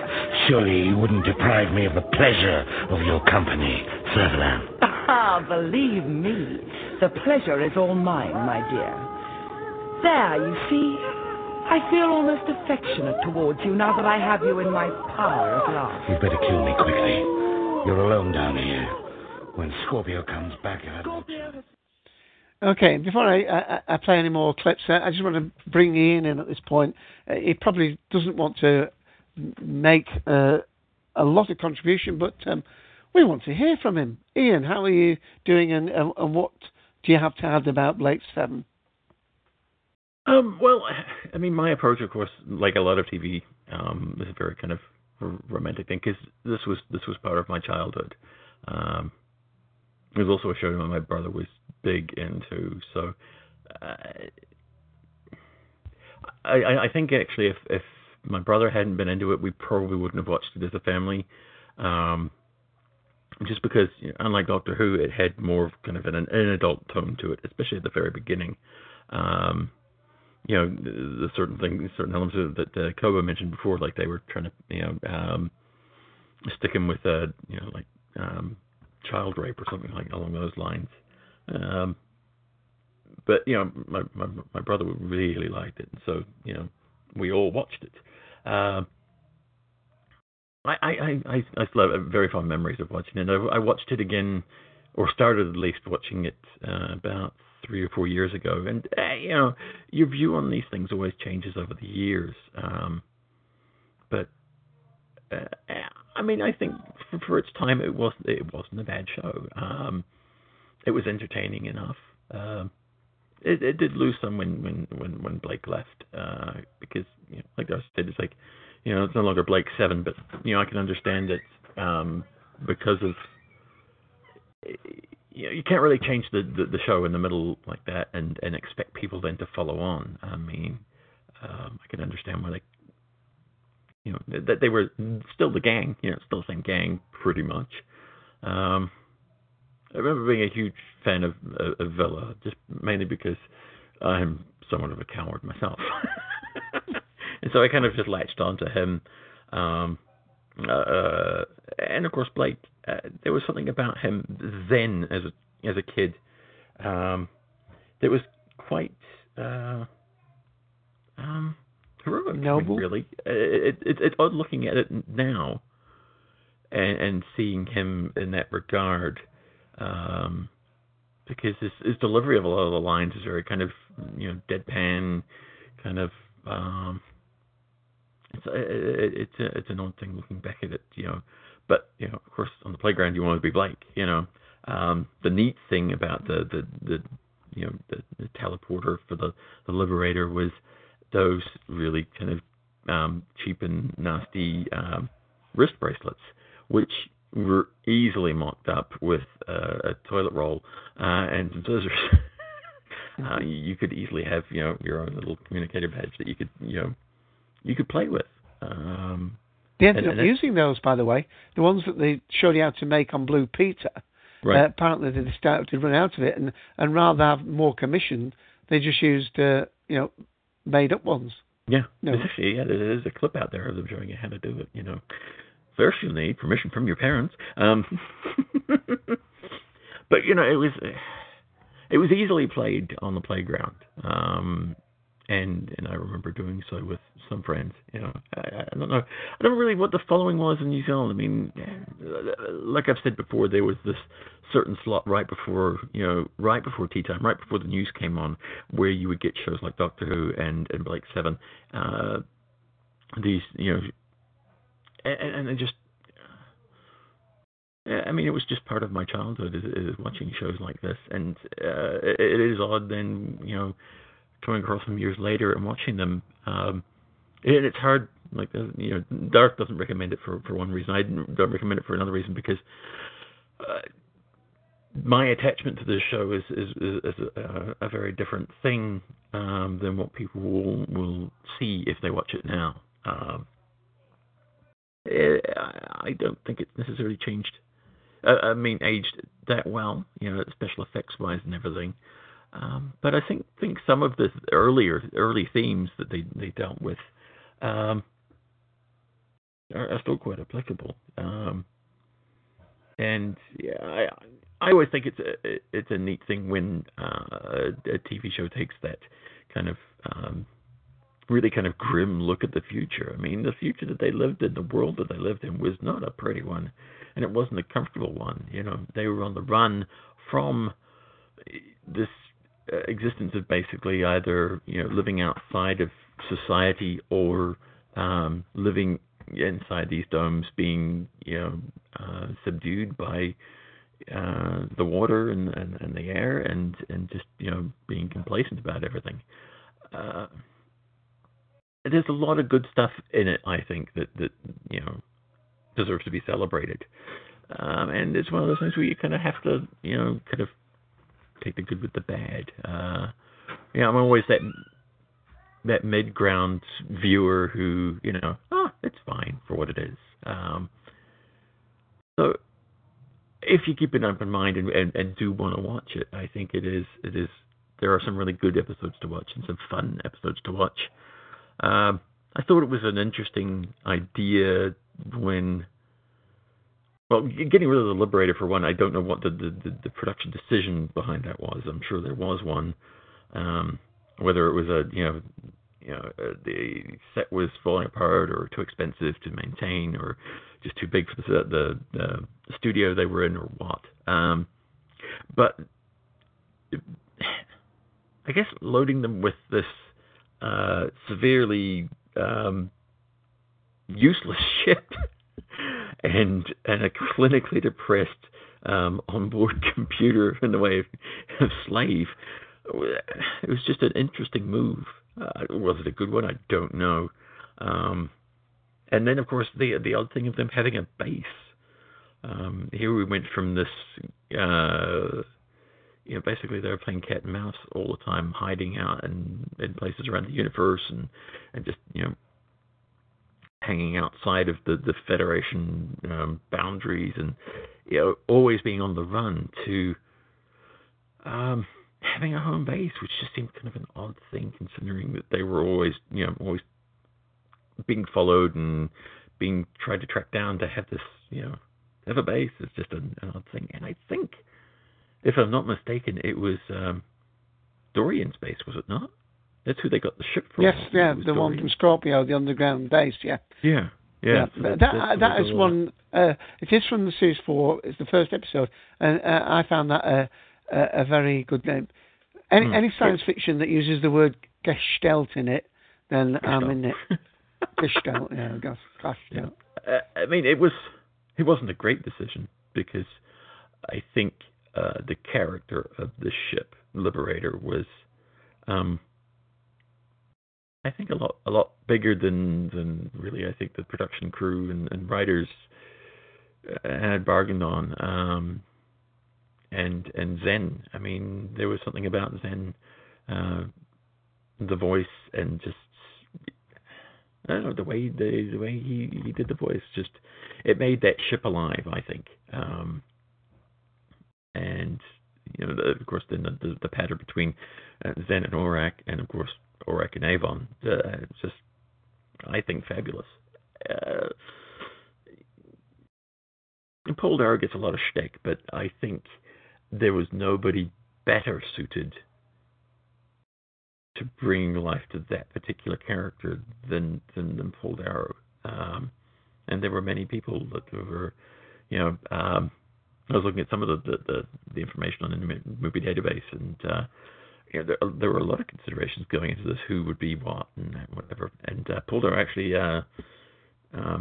went for the role of Blake, but they thought he was more suited to Avon, and I think there really isn't anybody else who could have done it, because it's almost a Panto character in some regards. How arch Paul Darrow can make Avon, and how just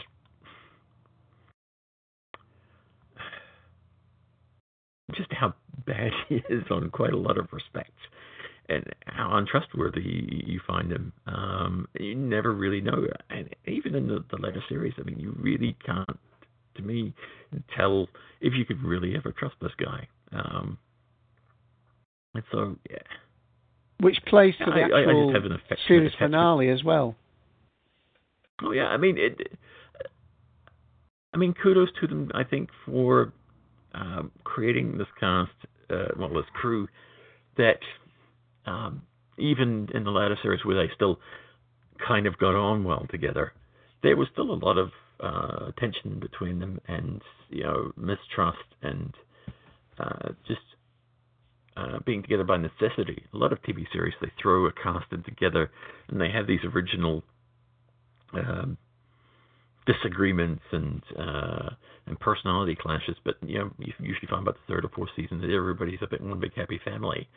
Until that one episode where somebody goes evil for one show. I think they did a pretty good job of keeping these kind of characters at their throats to a certain degree throughout the series. I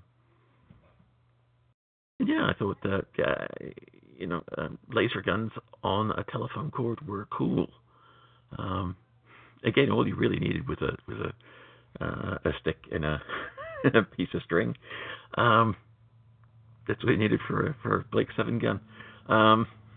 Actually, you probably could have made it out of a plastic cup and a stick, and you would have been good. But yeah, I mean, like most things I review or talk about on this show, to me it's rose-colored glasses. Certainly, I look back on these shows and it's the same with Doctor Who. I look back at it and I still love Time Lash. People will be screaming and throwing things at the computer at this point, but I do. I love Time Lash, and I love it because Paul Darrow's on it, and he's so over the top and arch, and in the same regards that Colin Baker was when he played. The guy, yeah. Yes. Yeah. With the chicken on his head. It's that kind of thing. Maxwell. Of course. What's that? Maxwell. Maxwell. Well, yeah. Maxwell. Commander Maxwell. And who can remember Colin Baker and Blake 7 playing Baven? Yes. I keep hearing rumors of. Well, I mean, they've done the audio adventures, and of course the B7 people were at one point trying to either do a TV movie or remount a new series. This is one of those things I just really don't want to see done ever. I don't want anybody to touch it. Didn't Avon Paul Darrow buy the rights to it for a while? He was part of the B7 group, but he left there because of artistic differences. There was a consortium put together. He wanted to star, and they didn't want him to. Well, no, actually, the whole idea, I think, behind it was that a new rebel group kind of, it was like 10 or 15 years after the series left off, went on the hunt for Avon, and then, tried to persuade him to lead them, etc., etc. I think that was the main premise. And, of course, at the moment, I think it's in the Sci-Fi Channel has some kind of option on their own version of the series, which is interesting. Yeah, it's supposed to, and Martin Campbell is attached to direct, but all that was from sort of summer last year, and I'm not sure how much has been said since then, so certainly it's not been cast yet, so, I mean, we're not really at a particularly good spot. I mean, I wouldn't mind somebody doing something very, very similar, and basically, Farscape is pretty much Blake 7 to a certain extent. Actually, quite a big, I think, must have been quite a big influence. I don't know whether it was on purpose or not, but when you think about it, a bunch of prisoners on a ship, and then they end up taking over that ship, and hiding out from the authorities, who, as Kobo rightly mentioned, the race that is after them have a different temperature setting. Sebaceans need very warm climate. You can't really take the cold very well. But in a lot of ways, Farscape is similar as far as that kind of setup goes. These people who don't really want to be together are thrust together, don't trust each other. But again, like most TV series, by the time you get to midway through season 2, they're best of buddies. And well, I've lost my train of thought now. That's all right. I was pretty much done anyway. But yeah, I don't want to see anybody touch Blake 7 mainly because it's my romantic view of it. from nights, especially winter nights, in front of the TV, my whole family watching this TV show. Yeah, that's me. Okay, I mean, it's still worth checking out the BBC Radio 4 because one of the things about the radio of the BBC, that's not regionally not internationally locked, so you can see it. I never knew why they got rid of BBC 7, one of the digital DAB radio channels, because I thought it was great. It's now, as I say, integrated under the umbrella of BBC Radio 4 Extra. Here's just a little clip. I'm going to jump to a clip. This is just gives you an idea of how they sounded, the introductions to those.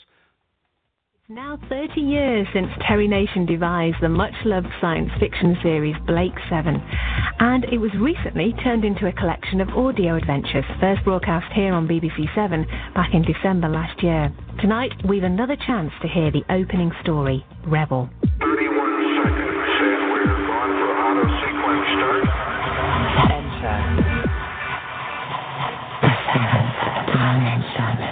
Terry Nation's vision of the future is chilling. The galaxy is ruled by the iron fist of a galactic federation in which freedom and justice are things of the past. One man, though, remains the thorn in the side of this mighty federation, the enigmatic Rog Blake, leader of a band of outlaws. Having tried unsuccessfully to intimidate him, brainwash him and crush him, they eventually framed him for crimes he didn't commit and exiled him to a notorious prison planet. But they've not seen the last of him yet. This drama concerns political corruption and the ruthless machinations of a police state, so expect some adult themes and language in tonight's hour-long episode. B7 Productions presents Rebel, a Blake 7 adventure, written by Ben Aronovich. I'm glad they got his name right. I should just say at this point, of course, that we did have this cast change in the middle. We had Dana come on board, Dana Mellenby. She's the daughter of a former dissident Hal Mellenby. She's an expert in weapons technology. She's adept at designing mechanized weapons. And then we also had Del Tarrant join them, played by Steve Pacey. As you said, Dana was played by Josette Simon. Tarrant was an expert pilot who trained with the Federation, but he's got some history with him, and he's got a brother as well that we find out about later. And then this Sue Lynn, played by Glynis Barber, who's an expert gunslinger, distinctive for apparent lack of fear and self-doubt, almost robotic-like in the way that she can dispatch people lightning fast. And then of course there's the two other computers that actually are almost characters in themselves. The Zen voice we had and Slave and so on. Now I've only really got one clip that I want to play, but I do want to give a really big spoiler for this, because this is the actual ending scene. So what I'm going to suggest now is that because I think that's all we've got people on audio at the moment. So what I'm going to do is, this is a longish clip. I've cut it down to cut out some of the sort of shooting scenes, but just to say it, for the next 2 minutes and 39 seconds, so nearly 3 minutes, if you don't want to know how the series comes to a climax, and I'm not going to spoil it for you in text without giving warning, on audio giving warning, that's what I'm going to play now. And so this is the final scene of Series 4, Episode 13, Blake. Security personnel to main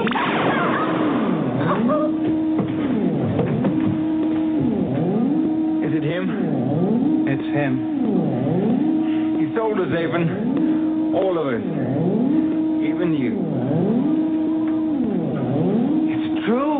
Avon, it's me, Blake. Stand still. Have you betrayed us? Have you betrayed me?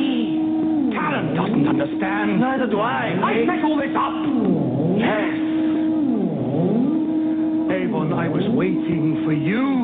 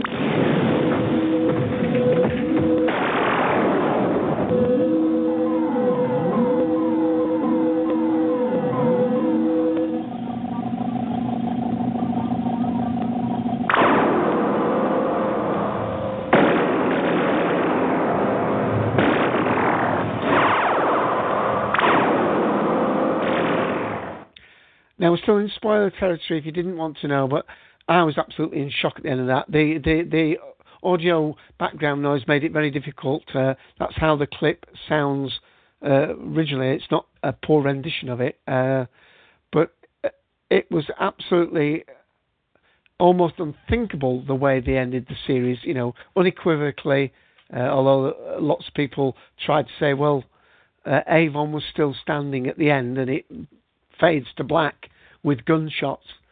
But I was absolutely stunned at the ending of that, maybe because it was something so unusual. So if you understand that we are talking spoilerish, I don't know whether those left on audio want to just make a comment.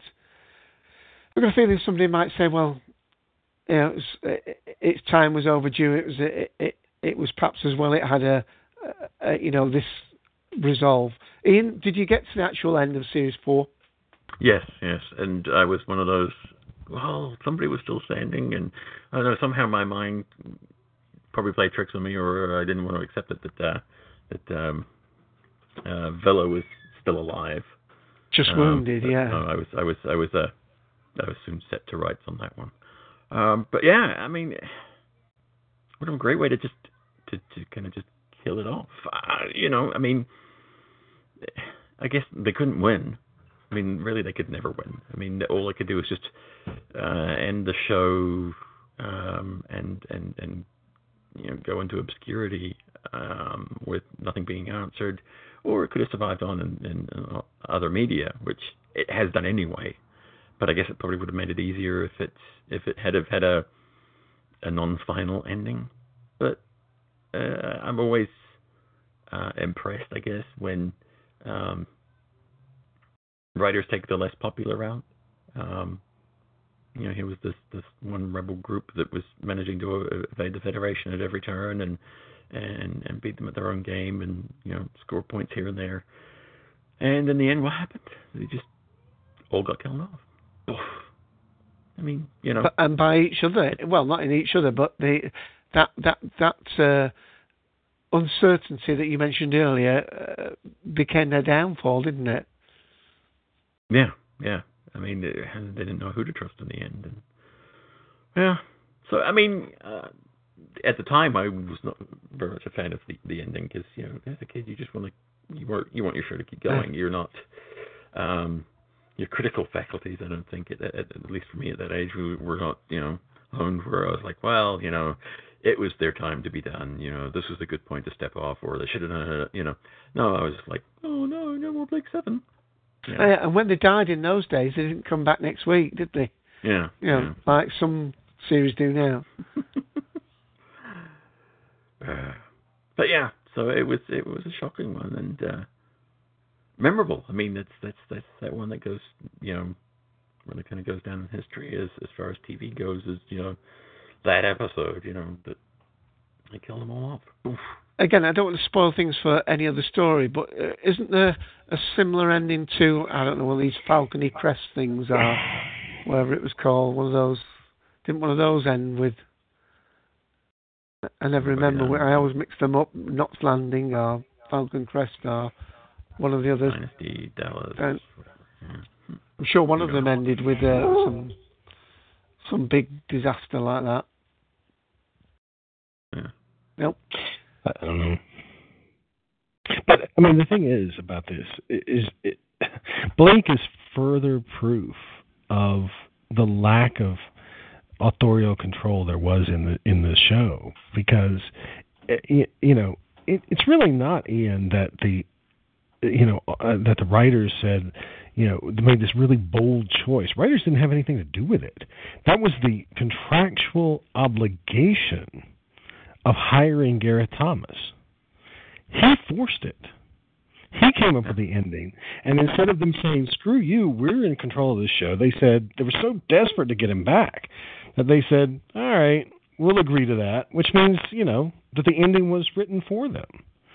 I mean, I credit that 0%. That is literally 0% effort on the part of the writers. And even though it might be dramatic or whatever, it is not. It's not good television because it's not coming from the production team involved. It is just something that they had to do in order to hire this actor back, who, frankly, you know, I mean, I agree with the fact that, you know, he probably left because he was feeling that the scripts weren't what he was promised or whatever.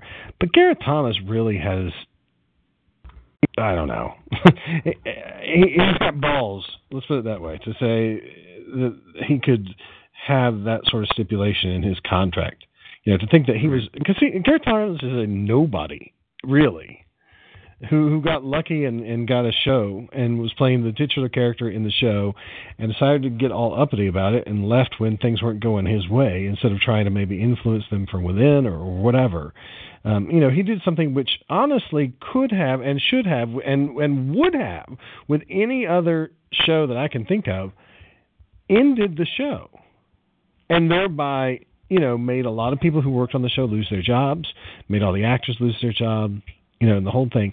To think that you can just walk out as the principal character and just because you're unhappy with how things are going, that's not how you do it. I mean, you should try to, as the leader of the acting department on the show, you know, force some changes in the way that it's being written. Have you know, a discussion with the people who are above you.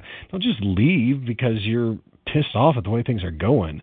I mean, again, it's just a part of the toxic nature of this show that it's everything wrong about television. Everything. I don't know. I mean, I'm not trying to big Blake 7 up. I think it's I had a very fun and soft spot for it, like Ian. Probably, I actually haven't got the DVD sets of it because they came out at quite an extortionate price. Now, the cynical amongst us might say, well, they had to charge a lot because they were only going to sell a few dozen box sets of it, so they had to price to get the money back. They had to be, $80 a box set instead of $25. But I will eventually get them all because I do like the series. And but yes, I mean, is it in Region 1, by the way? I know it wasn't for a long time. Is there actually an NTSC version of Blake 7? I don't think so, right? Not on DVD. Or if it is, it's something recent. I'm looking as we speak. I don't know. While you're looking at that, I think we should make another point here about the audios, because they're very confusing. It's not just that there is this this thing, this full cast audio, and that's it. And we should sort of point out, I guess that there are two major sources for Blake 7 audio. There's B7 Media itself, and that's what's giving us this thing that was put up on Radio 4 Extra, and that little snippet that you played before. And that's the thing that sounds like a full cast audio. That there are two different versions of that, though, that are put out, at least two that are put out by B7 Media. One is proper I don't know, use of the characters that you know from Blake 7, even though they are not the actors you know from Blake 7. But the characters, I mean, you know, it's got Raj Blake in it, and it's got Paul Darrow's character Avon in it, and you know, it's got that sort of original season 1 sort of cast of characters, but the cast is completely different and probably better. I mean, as you pointed out, it's Colin Salmon as Avon, which is just extraordinary, and the guy who's playing Blake is most people won't know the actor's name, so I'll just say that the character that most of the people listening to this show will know. He's the guy who played in Tooth and Claw in season 2 of Doctor Who. He's the guy who was the owner of the Torchwood House. Who eventually gets killed, and therefore that's why that house becomes the center for Torchwood, or that's why Torchwood gets the name Torchwood, I guess. So you know, those two are really good in it. And there are a variety of other people. I mean, you know, like you've given some other names there, like Rula Lenska and some other people. And then there's this other thing that B7 does, and that's sort of a prequel series, I guess. It's either prequel or sequel, and they may do both prequel and sequel. But I'm sure that there's a prequel series, and in that series, you've got Benedict Cumberbatch. And so we're, you know, talking about. I don't think that you're talking about the actual characters. It's a prequel in the sense of, I don't know, maybe it's their family or, you know, somebody a generation back or whatever. But you've got another full cast series that principally stars Benedict Cumberbatch that was made in about 2007 or something like that, right before he became famous for Sherlock.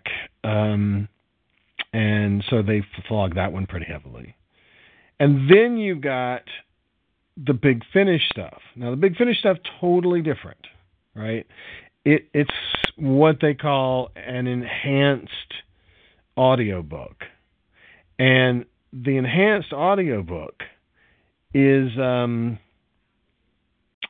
format that people will be more familiar with, I guess, in terms of the Companion Chronicles series, maybe, from Big Finish's Doctor Who output.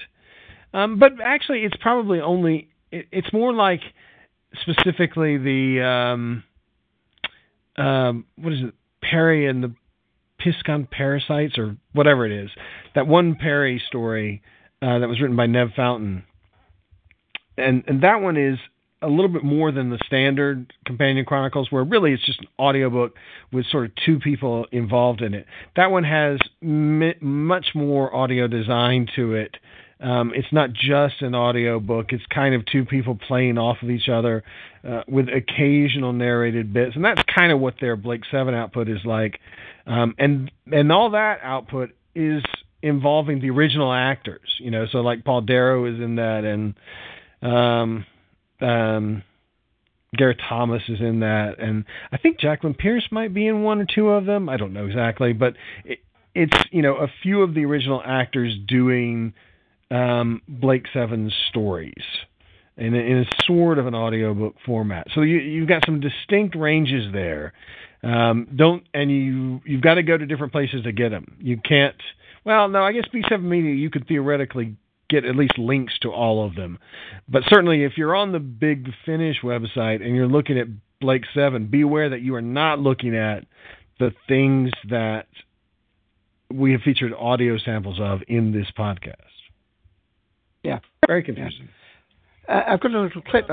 It's one I skipped over, but I'll play it now. It's the Media Early Years. This is a preview to their series. Recording. Okay. All right, I'll tell you. Blake 7. the early years. My name is Jenna Stannis. 904-2198. That's all you can have. Townsend? What? What are you doing? Nothing. Townsend. Max Townsend. He wasn't anything special. He was just there with the rest of us. You're an insurgent, Maximilian Townsend. You want to riot out here. I'm not. I don't. Law and order is of paramount importance. Look, I agree with Blake. Exactly. I didn't say that. I'm not political. You know that. No, it's not true. Jenna. Where's Jenna? You see, she must have lied to you. It was just drugs and money. Nick said politics was boring. We're all being lied to. Blake's right. Rog Blake is right. The Federation has made prisoners of us all.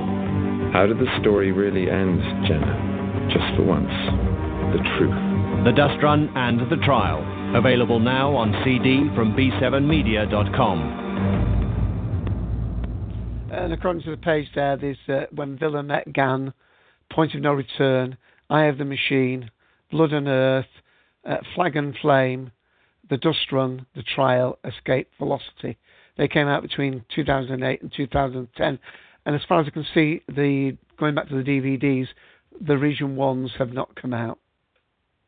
Maybe some anniversary year. Where are we at now? Came out in 1978, so... Right. Yeah, 2018? Yeah.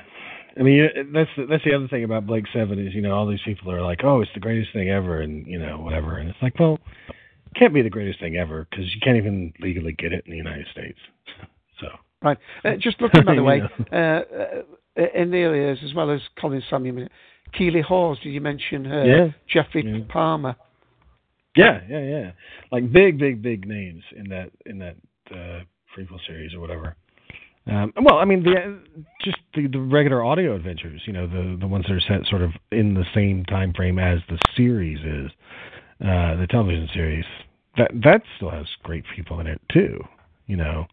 They really have gotten some good people, and I think we should probably also point out too that if you're talking about looking at b7media.com, that company, it should be really clear to people, though it's certainly not clear by the name, that it's not, they don't make just Blake 7 stuff. So don't think if you go on the website and you look at their releases or whatever that you're necessarily looking at something that has anything whatsoever to do with Blake 7, even though it's put out by b7media.com. Yeah. So it's probably better, instead of going to that website, it's probably better to go to blake7.com. If you're, I mean, just to keep it simple for yourself, because that, has all material having to do with Blake 7 whatsoever put out by anybody in one place. Though it naturally does favor b7media.com stuff, but still. Yeah. It's not helped by the fact that the top of every page is a banner ad for Big Finish with Blake 7 on it. So, well, because they certainly are getting money from that because they are the principal rights holders, and so you can understand that. But yeah, it's not very confusing, and it's much simpler and easier to understand if you avoid that website and instead just go blake7.com. Right. Well, with that, unless anybody else, I was going to say anybody else wants to come on audio. There is nobody else coming on audio. Oh, really? Oh, wow. Just us three. That's a well-rounded view then of Blake. Yeah, there we go. Look, I was just here going on for a ride. I'm not really with them. I haven't even got a gun. So, oh well. Oh dear, good attempt. Now, and a job on stage, Ian. We should also point out too, just to confuse this audio picture yet again, that there will soon be Big Finish full cast Blake 7 audio. But remember, the difference between the difference between Big Finish Blake 7 and B7 Media Blake 7 is that B7 Media is completely different cast, way better actors, expensive actors, good actors. Whereas you've got with Big Finish, the guys from the television series. And it might be exciting to you, some people, because, I guess Louise Jameson has been hired to be in this upcoming Big Finish full cast thing. But again, the distinction is, if you want the old stuff, it's Big Finish. If you want new stuff, though it's been a while since they've actually put out a new cast, but nevertheless, if you want stuff using the new cast, then that's B7 Media. Old cast is Big Finish. And there's some information if you go to www.blake7.com, 7 being a number. And there's still new novels coming out as well there. Yeah, and that's, I guess, you'll find Darrow kind of circling around all those novels like a shark. Kind of in this exactly, you were making a comparison to William Shatner before. Here I will give you the Shatner comparison, because he kind of is sort of hanging around the franchise in kind of a surly, why am I not in it way, in kind of the same way that Shatner did with, the books that he put out later in the, I guess that'd be like the late 80s, early 90s. The books he wrote? Yeah, in quotation marks. Yeah. For all we know, that's what Darrow's doing. It doesn't really work in audio when I'm actually doing it, does it? Kind of. I can hear the sarcasm. It's fine. There you go. Yeah. It says here, the Liberator Chronicles 4 box sets planned for 2013. Yeah, but now that stuff, Liberator Chronicles, that of course is the audiobook stuff. That's not full cast. It's better than just your regular audiobook, but it is still not actual full cast. The thing that they're putting out this year that is full cast is, the hell is it? You can probably see it. I don't have the page up now. Warhead, War something. The word war is in it. Warship. There you go. Well that's the full cast audio from them. So, and I guess we should also, just to sort of again make another thing clear, the B7 Media stuff with the new cast, that material is 4 years old at the earliest. I mean, it's stuff that was made from about 2007 to about 2009. Basically, what it is. Okay, B7 Media had the rights to Terry Nation's estate, or some, the person who eventually founds B7 Media got the rights to the Blake 7 in about 2000 or 1999 or somewhere in there. And then there was that whole deal of, we're going to make a new television series, right? And they had Paul Darrow on board, and then he slipped away, and then that whole project sort of collapsed in about 2005. At about the same time that Doctor Who came back. That was a big story that I remember at that time was, new Doctor Who, but not new Blake 7. And so the stuff that was sort of involved with the bringing back of the television series that fell through, that's what eventually becomes these full cast audios that B7 Media put out. And, probably better than what would have happened if it had gone to TV, if you were going to use, Darrow at that point. But I think it was reworked. I don't think that it was just, you're not looking at, this is exactly what would have been made, because I think exactly what would have been made is what Dave already talked about, which was, this notion of the new cast going to try to find the old Avon and, making him their new leader and going off on new adventures. But, essentially it's one person from the old cast and a brand new cast around that person. Kind of like, the new WKRP in Cincinnati was. That kind of quality. So I think that when they took it to audio, they said, screw that, we're going to use the same basic plots, but we're just going to say, it is the old cast, and we'll put everybody back in their right position, and everything will be fine. It's a bit like when they did the later Magnificent Seven cowboy movies. Chris had to find a whole new group of. Yeah, it is like that, isn't it? Yeah. That's a good comparison. Though, anytime I can say the new WKRP in Cincinnati, I'm going to avail myself of that opportunity, just because that was such a crappy show. Right. Well, thank you for those contributions. I've got a feeling that we're coming to a natural conclusion, and before Ian decides to kill us all off, anything else to add? No, I think that's enough. Yeah. Yes, I think. Right, the weapon's in your hand, Ian. Then. All right. Well, thank you all for joining us. Stay tuned for what we're doing next week. We hope to have that topic up in the next 24 hours or so. And of course, the week after that, we will be discussing the Second Doctor story, Tomb of the Cybermen, following the broadcast next Sunday on BBC America of Doctor Who Revisited, the Second Doctor, Tomb of the Cybermen.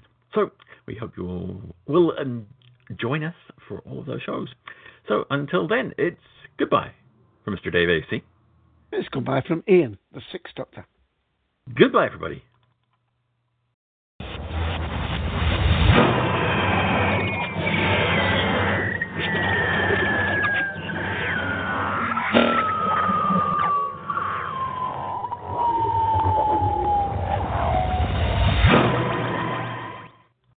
With the Lucky Land Slots, you can get lucky just about anywhere. This is your captain speaking. We've got clear runway and the weather's fine, but we're just going to circle up here a while and get lucky. No, nothing like that. It's just these cash prizes add up quick. So I suggest you sit back, keep your tray table upright, and start getting lucky. Play for free at LuckyLandSlots.com. Are you feeling lucky? No purchase necessary. Void where prohibited by law. 18+ terms and conditions apply. See website for details.